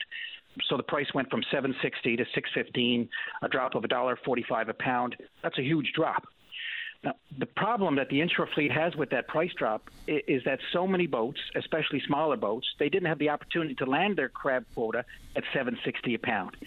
They didn't have the opportunity because of trip limits, which I know you know about, a cap on how much they could bring in any one trip, but also because of fishing schedules, being told when to fish, being told when to go out, the whole 9 yards. Some boats were tied up for days. They had an opportunity to land their quota at $7.60 a pound, but they couldn't. So the entire fleet lost out on millions of dollars, and that's the long and the short of it. The question that must be asked, Paddy, is this. Were trip limits and fishing schedules used to slow down the crab fishery until the price dropped? And the answer to that question, Paddy, is they could have been, which is one of the problems. Trip limits are allowed in the master collective agreement between the FFAW and ASP, and that language in that contract in the collective agreement also seems to allow for fishing schedules, so allowing processors, buyers to tell boats when to go to sea, when not to go to sea. And, of course, that opens a Pandora's box in terms of all kinds of safety issues, pressure to fish when the weather may not be the best, or lose the price, or lose your chance to land your quota, pressure to fish or come across soft shell, as you mentioned at the beginning of the show. Soft shell can shut down a fishery. And more trips to sea obviously equals more expenses for the inshore fleet, higher costs, increased risk, all allowed under the FFAW contract. And while our fleet is tied up with trip limits and fishing schedules, snow crab from the Maritimes and Quebec, from boats from those provinces, and Derek Butler with the ASP has said that those boats from the other provinces, crab landed from the Maritimes, it's deserving of a better price. That's a whole other issue. But that outside crab is being landed here for processing and backing up our inshore fleets even further. So just to wrap up, our inshore fleet lost out on the higher price of $7.60 a pound, not because the crab wasn't there to catch, Paddy, not because the boats weren't able to catch their quotas, but because processors, buyers have all of the power. And that power imbalance, and that's exactly what exists in the fishery today, that must be corrected. The power balance is all swung over to processors, to buyers, and the inshore fleet is under the thumb of processors. They're told when to fish, when not to fish, how much to bring in, and then they lose out on the $7.60. Again, that's the difference between the $7.60 to $6.15, $1.45. Millions of dollars has been lost to our inshore fleet because of that. Yeah, I mean, I don't know how much the association would know about what the market will be able to bear in 2 weeks from today, or 2 weeks from whenever this decision was first entertained.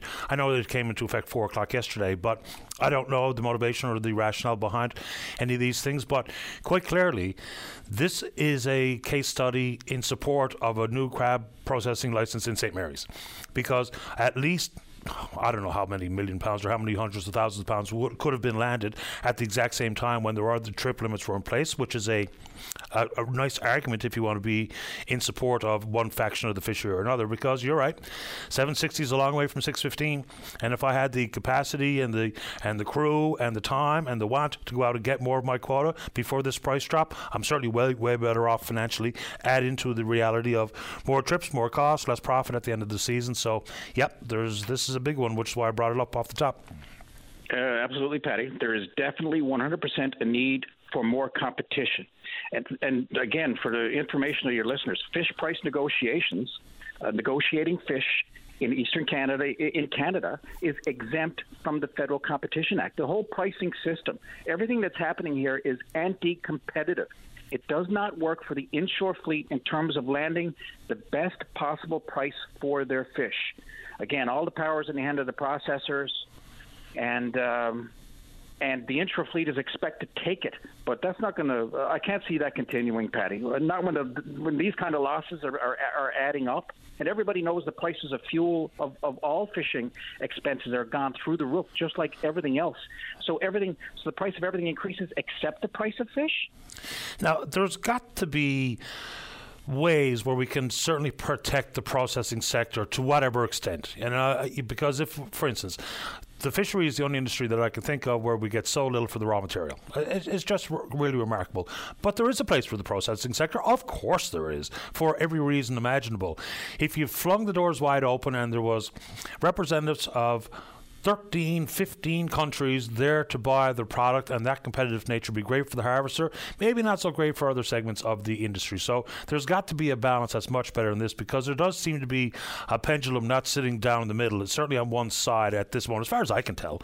So point understood. Anything else, quick, Ryan, before I take a break for the news? No, Patty, just one last thing I'd like to mention is the Big Reset. The Premier's Economic Recovery Team report came out and said that there needs to be more competition. There needs to be possibly an auction system. If you open the door to an auction system whereby buyers from Newfoundland and Labrador or from anywhere could bid for the fish that's landed, that would absolutely result in the inshore fleet getting the best possible price for the fish. Oh yeah. It's too anti-competitive. The pendulum, as you said, needs to change. Thank you for your time, Patty. Appreciate yours. Thanks, Ryan. Take care. Bye-bye. All right, break time for the newscast. When we come back, whatever you want to talk about, I'm into it. Don't go away. Take a break. Join us weekdays from 12:30 to 1 p.m. as we discuss anything and everything that's happening now. It's all on the table during your VOCM lunch break. Welcome back. Let's go to line number 2. Isabel, you're on the air. Good morning, Patty. This is my first time calling in. Welcome to the show. And I was listening. I partly heard what the man had to say talking about drug addiction, and I really appreciate what he's saying, because the biggest pandemic in Newfoundland right now is drug addiction, and the drug dealers are walking away smiling. Well, it is certainly a crisis in the country, I would suggest, especially when we talk about opioids. There's most startling numbers come out of the province of British Columbia, but we can't kid ourselves. It is a massive concern here. And, unless it impacts you or your family, people don't really give it much thought, but it has widespread impact right across the community. Absolutely. And I moved from Ontario and I retired back home in Newfoundland, and I was astonished. Now, you see drug addiction, of course, in Ontario and all those places, but it's not so open. It's not so available. It's more of a hidden away than in Newfoundland. And I do have an interest in it. And my heart is broken for some people. And to hear people look at them and say they're the scum of the earth and something like that, it just breaks my heart, because they don't know. When a child calls you up and says, "Mom, I'm hungry, can I have food?" and she's not even in the country, what do? you send food, you don't send money, but you can't. And it also breaks my heart when people say, well, the love thing, do the love thing, kick them out, disown them. I would never disown a person like that. It's a crime and a shame. And people need to open their eyes in Newfoundland. It's right under our nose. And it's pitiful. You mentioned Ontario. I read a news story this morning before the show. Thunder Bay alone in 2021, 118 people died from an opioid-related overdose in just Thunder Bay. So it's a big issue, of course. You know, what I always can't really wrap my mind around is when we talk about harm reduction policies, is that some people hear it as if we're enabling folks. Like with a safe injection site or what have you, it's to make the community safer. It's not, no one's going to say, well, okay, now there's a safe injection site opening up in Pleasantville, I'm going to get down the heroin. People don't think like that. So harm reduction is actually really important government policy, and we should give it more thought. Absolutely, I agree 100%. Because personally, not me personally, but I have watched and helped in Ontario people who are like it, and I'm a Christian woman, and I believe everybody needs to turn their heads towards what's actually going on and focus on our young people, because I know there are teenagers in school who are starting it already, and it's the thing to do. And it's pitiful, it's sad, and I go to sleep every night praying that God will show people how dangerous and sad this is for our province. Not to ask an overly personal question, but is someone in your family, kind of maybe reading between the lines here, do you have a family member who's struggling? Absolutely. Is that right? Really difficult. Yeah, and well, this person is doing well now, but it's you need safety places for them. You need places where they're understood, because by kicking them about and all that stuff, and you get all these people saying, well, they get paid they don't have to pay for their Suboxone or their methadone. That's all lies. It's $200 a month to get your Suboxone or your methadone. I mean, people are just down on the wrong things. Far too often people view those who are addicted as just being the ne'er-do-wells, the gangsters, those who are toiling in the shadows of the alley, when it's a much more widespread issue than that. Of course it is. Yes, it's all people addicted in all walks of life. There absolutely are, Isabel. So, I mean, it's one of those issues where it becomes difficult to talk about. Some people just don't want to pay much attention to it, don't want to spend any money on it. But even if we boil it down to the money, which I generally don't like doing, but some people, that's how they make their decisions about what they support and they don't, is money. Yeah. I guarantee you that the fewer people addicted to opioids or otherwise, if we lower that number, we will save ourselves money, no matter how you slice it. Every time you look at it, you hear from people in the courtrooms, the numbers of people coming through addicted to drugs has a real impact on the cost of criminal justice. You look at what it means for interaction with healthcare. So the fewer people abusing, the less money it costs us. So even if we're not talking about morality or societal ills, if people want to talk about money, harm reduction policies save us all money. Absolutely. And I don't know who that man was called in, but it's certainly appreciating that. His name is Harold Williams. And I think, admittedly, himself and his brother Mike, who we've spoken to recently as well, they would have had problems with certain addictions in the past, and they've come out the other side, and they're trying to help those who are currently struggling. So, good on them. Yeah, absolutely. And I myself, I'm not boasting in any way, but I've often talked to people on the street and looked them in the eye and how are you? And, they're all human beings, but I wish I had more of a volunteer, but I'm getting older now, so it's a bit beyond me. But anyway, I'd like to thank those guys, and I appreciate them speaking about it. And thank you so very much for listening to me, Patty. Happy to have you on, Isabel. Thanks for the time. Okay, bye. Take care. Bye-bye. I get it. There's just so many emotional issues out there. Of course there are. But quite clearly, if we reduce the numbers of people who are addicted, and that's whether it be awareness campaigns or harm reduction policies, however you want to take the angle at it, it saves us money, it makes us safer. It just has nothing but upside. Let's go to line number 4. Good morning, Helen. You're on the air. Hi, Paddy. Hiya. How you doing? Grand. How are you doing? I'm doing absolutely lovely. Terrific. Listen, I got some flooring there, laminate flooring, and I was trying to give it away. Okay. But I don't know who to get a hold to give it away. Where are you? Are you in town? In centre of town, yeah.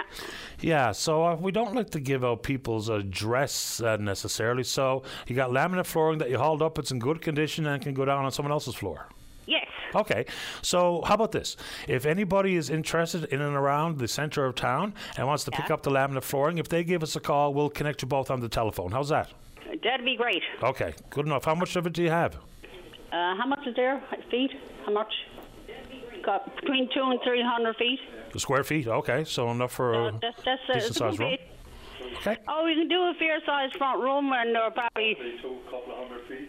Couple of 100 feet, he said. My the other half said, yeah. There you go. So if anybody would like that laminate flooring, call Dave Williams. It will connect you with Helen, and away we go. No, okay. Thank you very much. You're welcome. Take care. Have a good day. You too. Bye. All right, bye-bye. How are we doing out there on the telephone, David? Let's go ahead and take a break for these advertisements. And when we come back, we'll be speaking with you about whatever you want to talk about. Don't go away.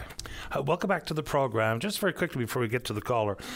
So, an interesting email, and the person was concerned that far too often, for his liking anyway, is that there's comparisons between this province and other provinces on a variety of different things, whether it be cost of living, price of fuel, the prevalence of hypertension, and what have you. And I think the suggestion is that it's an effort for me to deflect. I don't know why that would be. I live here. So the cost of living here impacts me as much as it impacts everyone else living here. So sometimes it's just a bit of context for conversations as opposed to, oh, well, my God, look how bad it is elsewhere. That's not the point, period. But anyway, I thought that was an interesting view held. Line number 1, Juanita, you're on the air. Hi, good morning, Patty. Hi there. I was listening to your show this morning, and there was a topic on it that has always been something I love to discuss, is abortion. When I was in high school, we used to do the Lions Club Speak Off, and I always asked for this topic, and they always said it was too controversial, so we never talked about it. I know there's pros and cons on it. I'm a person, I don't agree with abortion unless there's certain circumstances. I know it's hard to say either you do or you don't, but people got to realize that you can't judge somebody if they choose to have an abortion. It's their choice. I don't agree with it, but I certainly wouldn't put anybody down who did. I would try to stand by them and give them the support they need. And fair enough. Some of the opposition is straight up based in people's religious beliefs, and so be it. But what's an important distinction, I think, is that if your religion tells you that you shouldn't do X, Y, or Z, then consider not doing it. But for someone else who may not share the same faith, what your religion says really means nothing to that person. So, there's individual circumstances. And also what gets caught up in this or lost in the conversation is people who might be extremely religious and very pious people and on the right side of the political spectrum. To pretend that nobody in that realm has ever had an abortion or terminated a pregnancy is also a bit silly, right? Because we know it's not true. So it's a really tricky conversation to have. And I've been told many times as a man I should stay out of it. But unfortunately, if someone calls and wants to talk about it, I'm happy to talk about it because it's a societal conversation. I know the decisions ultimately will be made by the person carrying the child, but I would think inside a relationship there would be plenty of conversation about the ups, the downs, the pros, the cons, the worries. It's, again, maybe this is spurred on simply because of what's happening in the United States. But that doesn't mean it's not worthwhile discussing codifying it into law. The R versus Morgenthaler ruling in 1988, which is how we base our approach to abortion in this country. It's a worthwhile extension of that conversation, I think. Most definitely. I have a family member who doesn't want any children, and I've told her more than once, don't ever get into a relationship where you're pressured to have a child if you don't want one. And with my daughter, and she always said, well, Mom, if I ever got pregnant, like I would have an abortion. And like I told her, if that's your choice, I will stand beside you 110%. It's not that I don't. It's not that I say that I agree with it, because, like I said, I don't. I am a Christian. I mean, I do go to church and I have my beliefs, but like I always said, you don't put somebody down for their beliefs. You try to stand beside them, and that's basically all I wanted to say this morning. Well, I'm glad you made time for the program. Just a quick question, because every now and then I might say something quite clumsy, and live radio is difficult sometimes. I made reference this morning when talking about the potential for the Basilica of St. John the Baptist to be sold, that congregations might look a bit older than they did decades ago. How does it look in your church? Just out of curiosity. Our church is an aging congregation. I'm 52 years old, and I'm probably the youngest one there. Amazing. Yeah. Do you mind me asking of what faith? Oh, United. You're Catholic? No, United. United Church. Okay. Yeah. So, and even just the conversation about the Archdiocese having to sell off the assets has really been a matter of consternation for so many of our listeners who don't necessarily want to talk about it on the air, and I understand why. But they are quite concerned inside their own parish. Just imagine, some communities have lost their priests, have lost their church, and now if there are fewer and fewer places for Catholics, in this case, to worship, then that's a really extraordinarily unfortunate outcome, because through no fault of their own, these things have happened. That's true. True enough. We shouldn't punish them for something that other people's done. Absolutely. I appreciate the time. Thank you. Thanks, Juanita. Bye-bye. Bye. I do think it's a realistic question to ask how it's not the Vatican on the hook. There's a story came out, I believe it was Philadelphia, not long ago, where this particular parish was being sued in similar fashion to what we've seen here, the victims of Mount Cashel. And they very quickly shipped out $50 million to the Vatican, a different layer of protection. I mean, just talk about how nefarious an act that is. And the Vatican has tons of money. And so we know someone had to be held to account, rightfully so. And the compensation is absolutely deserved. But the Vatican, whether it be assets of cash on hand, liquid in the bank, the Vatican Bank, extraordinary. They are the second largest landholder in the world outside of governments. And that's a collective, governments. There was a curious way to put it. They looked at the value of the real estate holdings, land included, and they looked at the province of Saskatchewan and vacant farmland. And if they said it added up to the value was in and around $900 or $9,000 was $900 per acre. Just adding up the Vatican's owned property, it totaled somewhere in the neighborhood of just shy of $100 billion. Just in land, based at the most ridiculously low number you can possibly assign to it, empty farmland. When we know that in many of the world's major cities, the Roman Catholic Church holdings are in some of the most precious, prominent, expensive locations in those cities. Just go through, just name one of the world's big cities and just think about where some of their big basilicas are. New York, London, Rome, up and down the line. It is absolutely the most prominent parts of these cities, Barcelona, Madrid, wherever you'd like to throw it, that have Roman Catholic assets, holdings, real estate speaking, right there. So I think it's a fair question being asked. Just imagine being a parishioner of one parish or another, and your family has been going to that particular church for decades and generations. You did nothing wrong. You helped build the church. And all of a sudden, that church is at risk because of the evil behavior of others at an orphanage. Just unbelievable story. Let's go to line number 2. Fred, you're on the air. Good morning. Good morning, Fred. Yes, I'd like to just put a message out that I lost a Bell-Tone hearing aid in Corner Brook, up around Walmart area. And my phone number is 785-2764, and reward is offered. Fair enough. Fred, do you take out your hearing aid when you go into some loud places like the shops or something? No, the new hearing aids are, quite capable of looking out to that. They automatically decrease volumes and whatever. Okay, I didn't know that. That's interesting. So you lost your hearing aid. When was this, Fred? That was probably 2 weeks ago. 2 weeks ago now, and we know that they're expensive to replace. So if you picked up a Beltone hearing aid at what part of Corner Brook, pardon me? Walmart area. Up in the Walmart parking lot. Okay. Walmart and Bulk Barn. Fair enough. If someone picked it up, I've got a number for you to call, and you can indeed get a reward. Give Fred a shout at 785-2764. That's correct. Thank you very much. You're welcome, Fred. Good luck to you. Okay, bye. Okay, take care. Bye-bye. Yeah, hearing aids. So if you found that particular item, Fred would be more than pleased if you gave him a shout so that we can get it back in his hands and, well, I guess in his ear. All right, let's check in on the Twitter. We're VOCM Open Line. You can follow us there. Our email address is openline@vocm.com. And there's certainly so many issues that we can broach, and we can do exactly that after the newscast. Someone did send along a note asking me what was that I was saying about the federal government paying out bonuses to executives and some 2.7% of the public sector, just below the executive class. $171 million plus.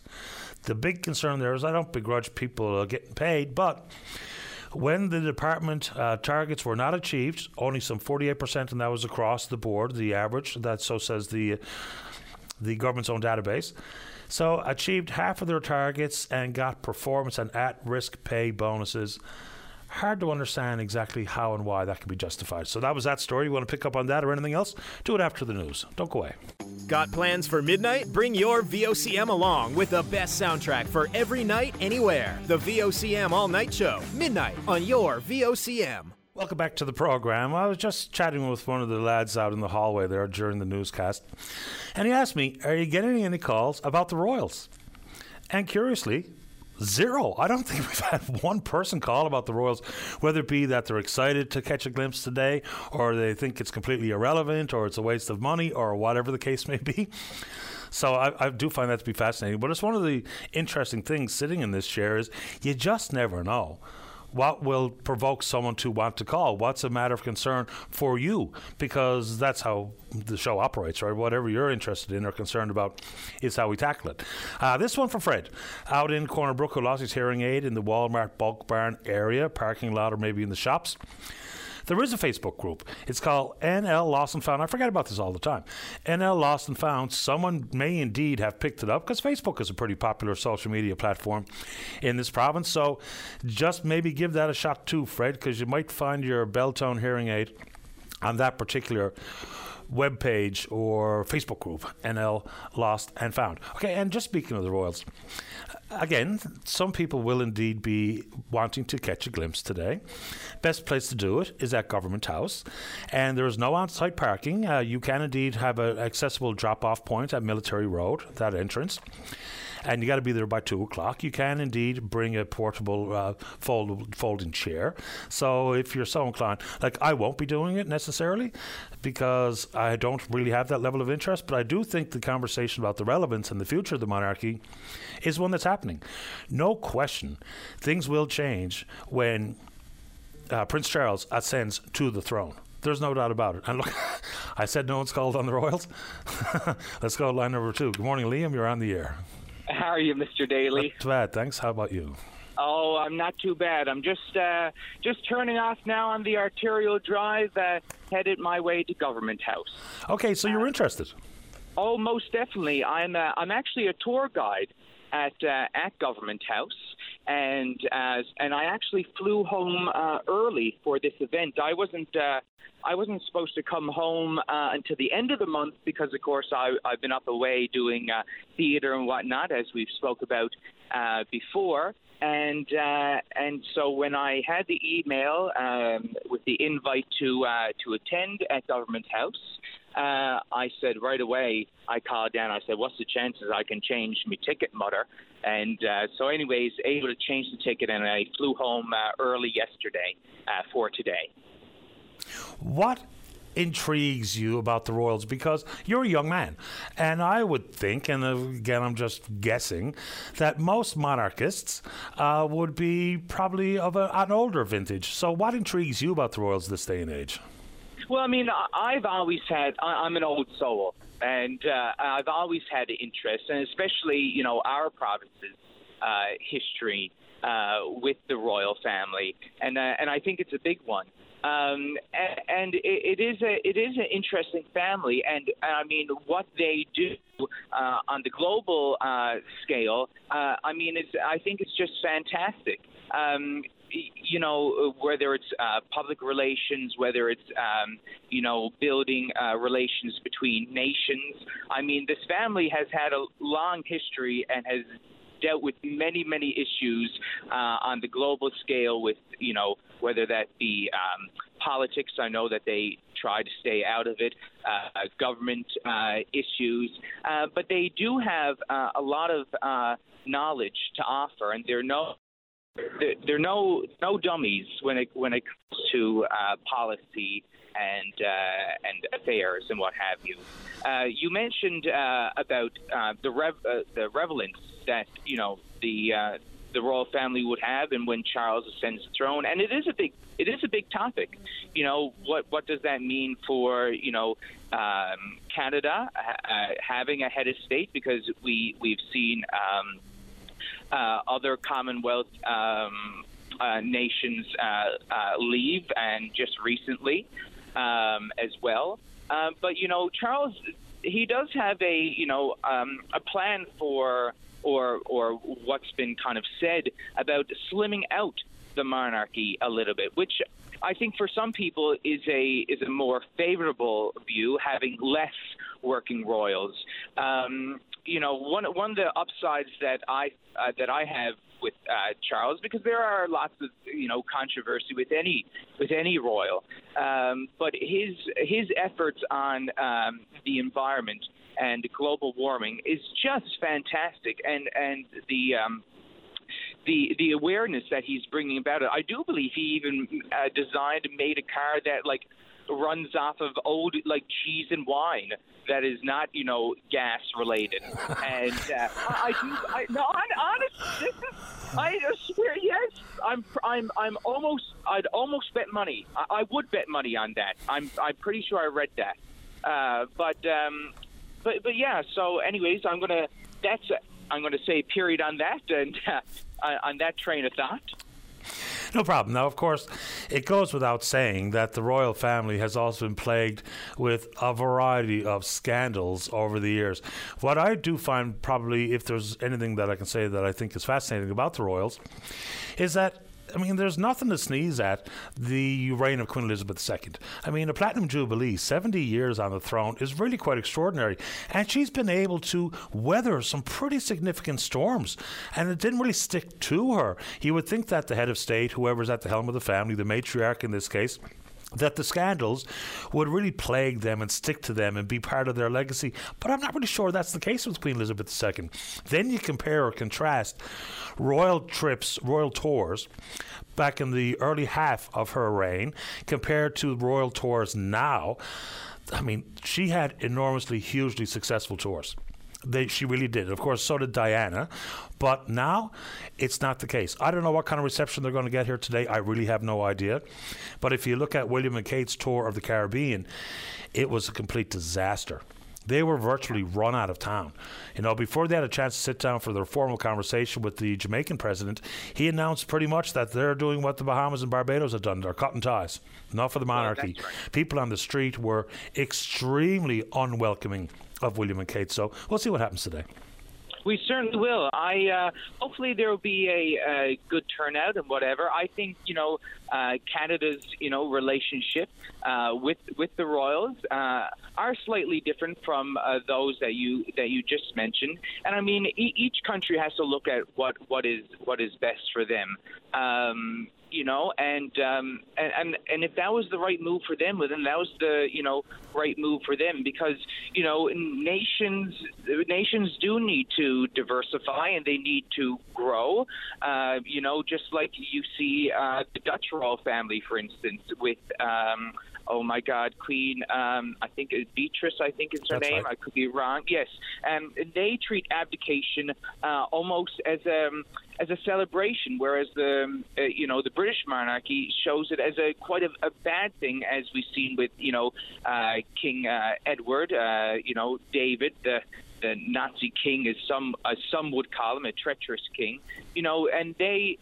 Queen Beatrice abdicated. I believe her mother and her grandmother abdicated to let new breath be to have in the monarchy. Let her son take over, and they almost treat it like a profession, whether instead of a birthright or what have you. And I think that's a really interesting thing to look at, because they're also comparably have more money and more a little bit I wouldn't say status, but definitely more money than Her Majesty the Queen. And so that's a really interesting comparison to make between those two queens, and both scandals.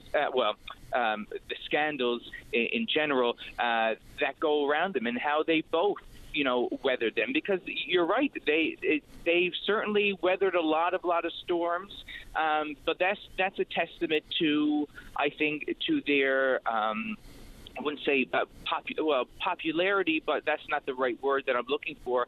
But their strength and determination, and I guess care for their subjects, and they are in this way public servants. They take an oath to defend the faith and to defend our countries, and I think they do a good job at supporting their subjects, whether that be at home or on the global scale. Fair enough, Liam, and I hope you enjoy your afternoon at Government House, and appreciate your time this morning. Thank you so much, Mr. Daly, and we'll be chatting to you again soon, I'm sure. Anytime. All the best. Alrighty. Okay. Bye-bye. Bye-bye. And yes, I mean, there's plenty going on now. So there was some scandalous stuff surrounding Fergie, and then, of course, now Prince Andrew, and that's very, very real. Even the circumstances surrounding Diana's death. So there's a lot. And you mentioned abdication. It's not that long ago that King Edward VIII abdicated the throne. And that was all with his want to marry Wallis Simpson, right? So remember how that all went down. I think he was the king for, it was less than a year. I think it was like 325 days. Edward VIII sat on the throne as the King of England, and pretty much ostracized by most of the royal family when he did indeed abdicate the throne. Okay, let's take our final break of the morning. Don't go away. Welcome back to the show. Let's go. Line number 1. Roz, you're on the air. Hi, Patty. And I'm a senior citizen, and I live it on a budget. And I find, like with companies, trying to deal with companies, you've got to have a credit card in order to book anything, and it drives me crazy because I got a limited one, and I can't book anything because I haven't got enough credit on it.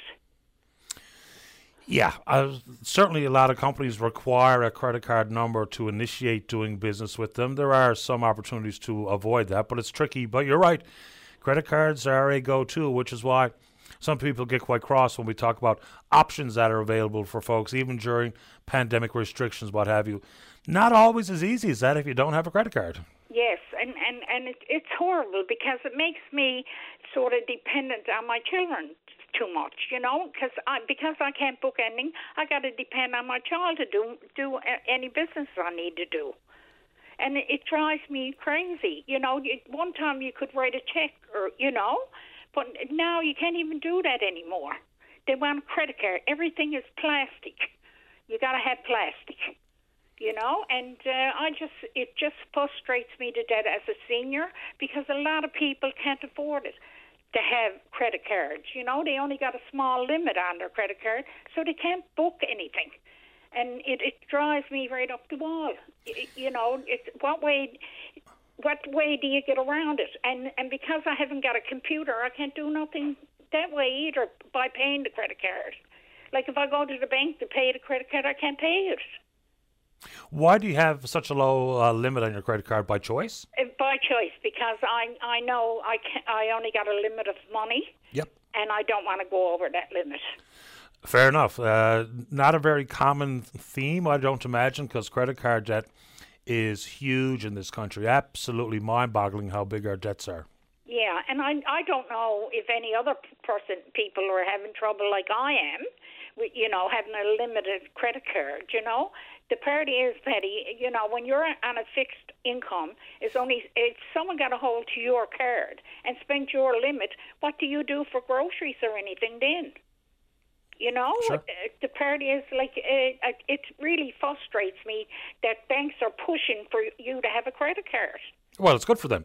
I mean, if you're someone with good credit, an average interest on a credit card of about 18, 19%, something like that. Now, some of the big muckety-mucks with the American Express Platinum might have a better arrangement, even though their service fees are out of control. But, yeah, here's just another little interesting tidbit on credit cards. Yes. Because managing it is really different. It feels one thing to reach into your pocket and pull out the cash to pay for something. Quite a different feeling when you simply put your credit card on the table. It's just like playing poker. It's different to call a $100 bet with a $100 bill versus a $100 chip. It's all just a mindset thing. For a minimum balance, folks think, I can manage my credit card because I should be able to make minimum balance payments. Okay. If you have a $1,000 balance on your credit card and only make the minimum payments at 19%, it takes 62 months. It takes over 5 years to pay off your $1,000, and that's only if you don't even make a single additional charge on that credit card. It is unbelievable how rich the companies get and the banks get on credit cards. And like I said, if I use up that $1,000 right away, then I can't do business anywhere else. Until you pay it off, yep. Until I pay the whole $1,000 off. And it is so frustrating that banks are able to push credit cards on you so easy, and they can send a card to you, and you're not even asking for a card, because that happened to me. It's my mailbox. I get one. I remember the household gets one frequently. I was going to say weekly, but I'm not really sure. Yeah, and I don't know if anyone else is having the problems I'm having. Like I said, I haven't got a computer, so I'm screwed that way. And now, because I use cash all the time. I go for groceries. I know what I can afford, and I won't spend above that. And I use cash for that purposes. Like I'm on a budget, so I stick to my budget because I don't want to owe people money. I never did and never will. And I don't know if there's other people like me that are so conscious over money. Oh, I'm sure there are. Money woes are pretty common this day and age. Roz, I appreciate the time this morning. Thanks a lot. And thank you, Petty, for taking my call. Anytime. Okay. Okay, bye-bye. The household debt numbers are out of control. Well, it's somewhere in the neighborhood of, for every dollar we bring in, we spend $1.75 servicing our own household debts. And everybody has different levels of debt. And, of course, some of the big numbers associated with mortgages. But lines of credit, outstanding loans, vehicle payments, credit card debt, I think I might have said that already, it's a whopping big number. It really, truly is. Just think about how many folks who look like they're doing really well, but then they look around and they see what the inflation has meant to adjustments to the Bank of Canada's benchmark rate. We may see 5-6 interventions this calendar year. I would imagine, a fair number of people out there that 1% hike, because now we're going up 0.25%, 0.5%. Those are the kind of incremental increases we can anticipate. But if it's up a point in a calendar year, that makes a big difference on folks who carry heavy debt load. That's not to pretend I don't have any debts, because of course I do. I'm like everybody else out there. It's hard to avoid, and the money's been fairly inexpensive, if not, quote-unquote, free. So, yeah, the whole debt issue is madness. But one more time, someone said that can't be true about $1,000 balance on your credit card. I think the number was 19% used for this particular piece of mathematics. $1,000 balance with a 19% interest charge, it takes 62 months to pay it off. 62 months to pay back $1,000. And then they look at some of the other type of lending institutions. What do they call those? The emergency jobs? Anyway, it eludes me. All right, good show today. Big thanks to everyone who supports the program, all of the listeners, callers, emailers, tweeters. You're all right. We will indeed pick up this conversation again tomorrow morning right here on VOCM and Big Land FM's Open Line. On behalf of the producer, David Williams, I'm your host, Paddy Daly. Have yourself a safe, fun, happy day. We'll talk in the morning. Bye-bye.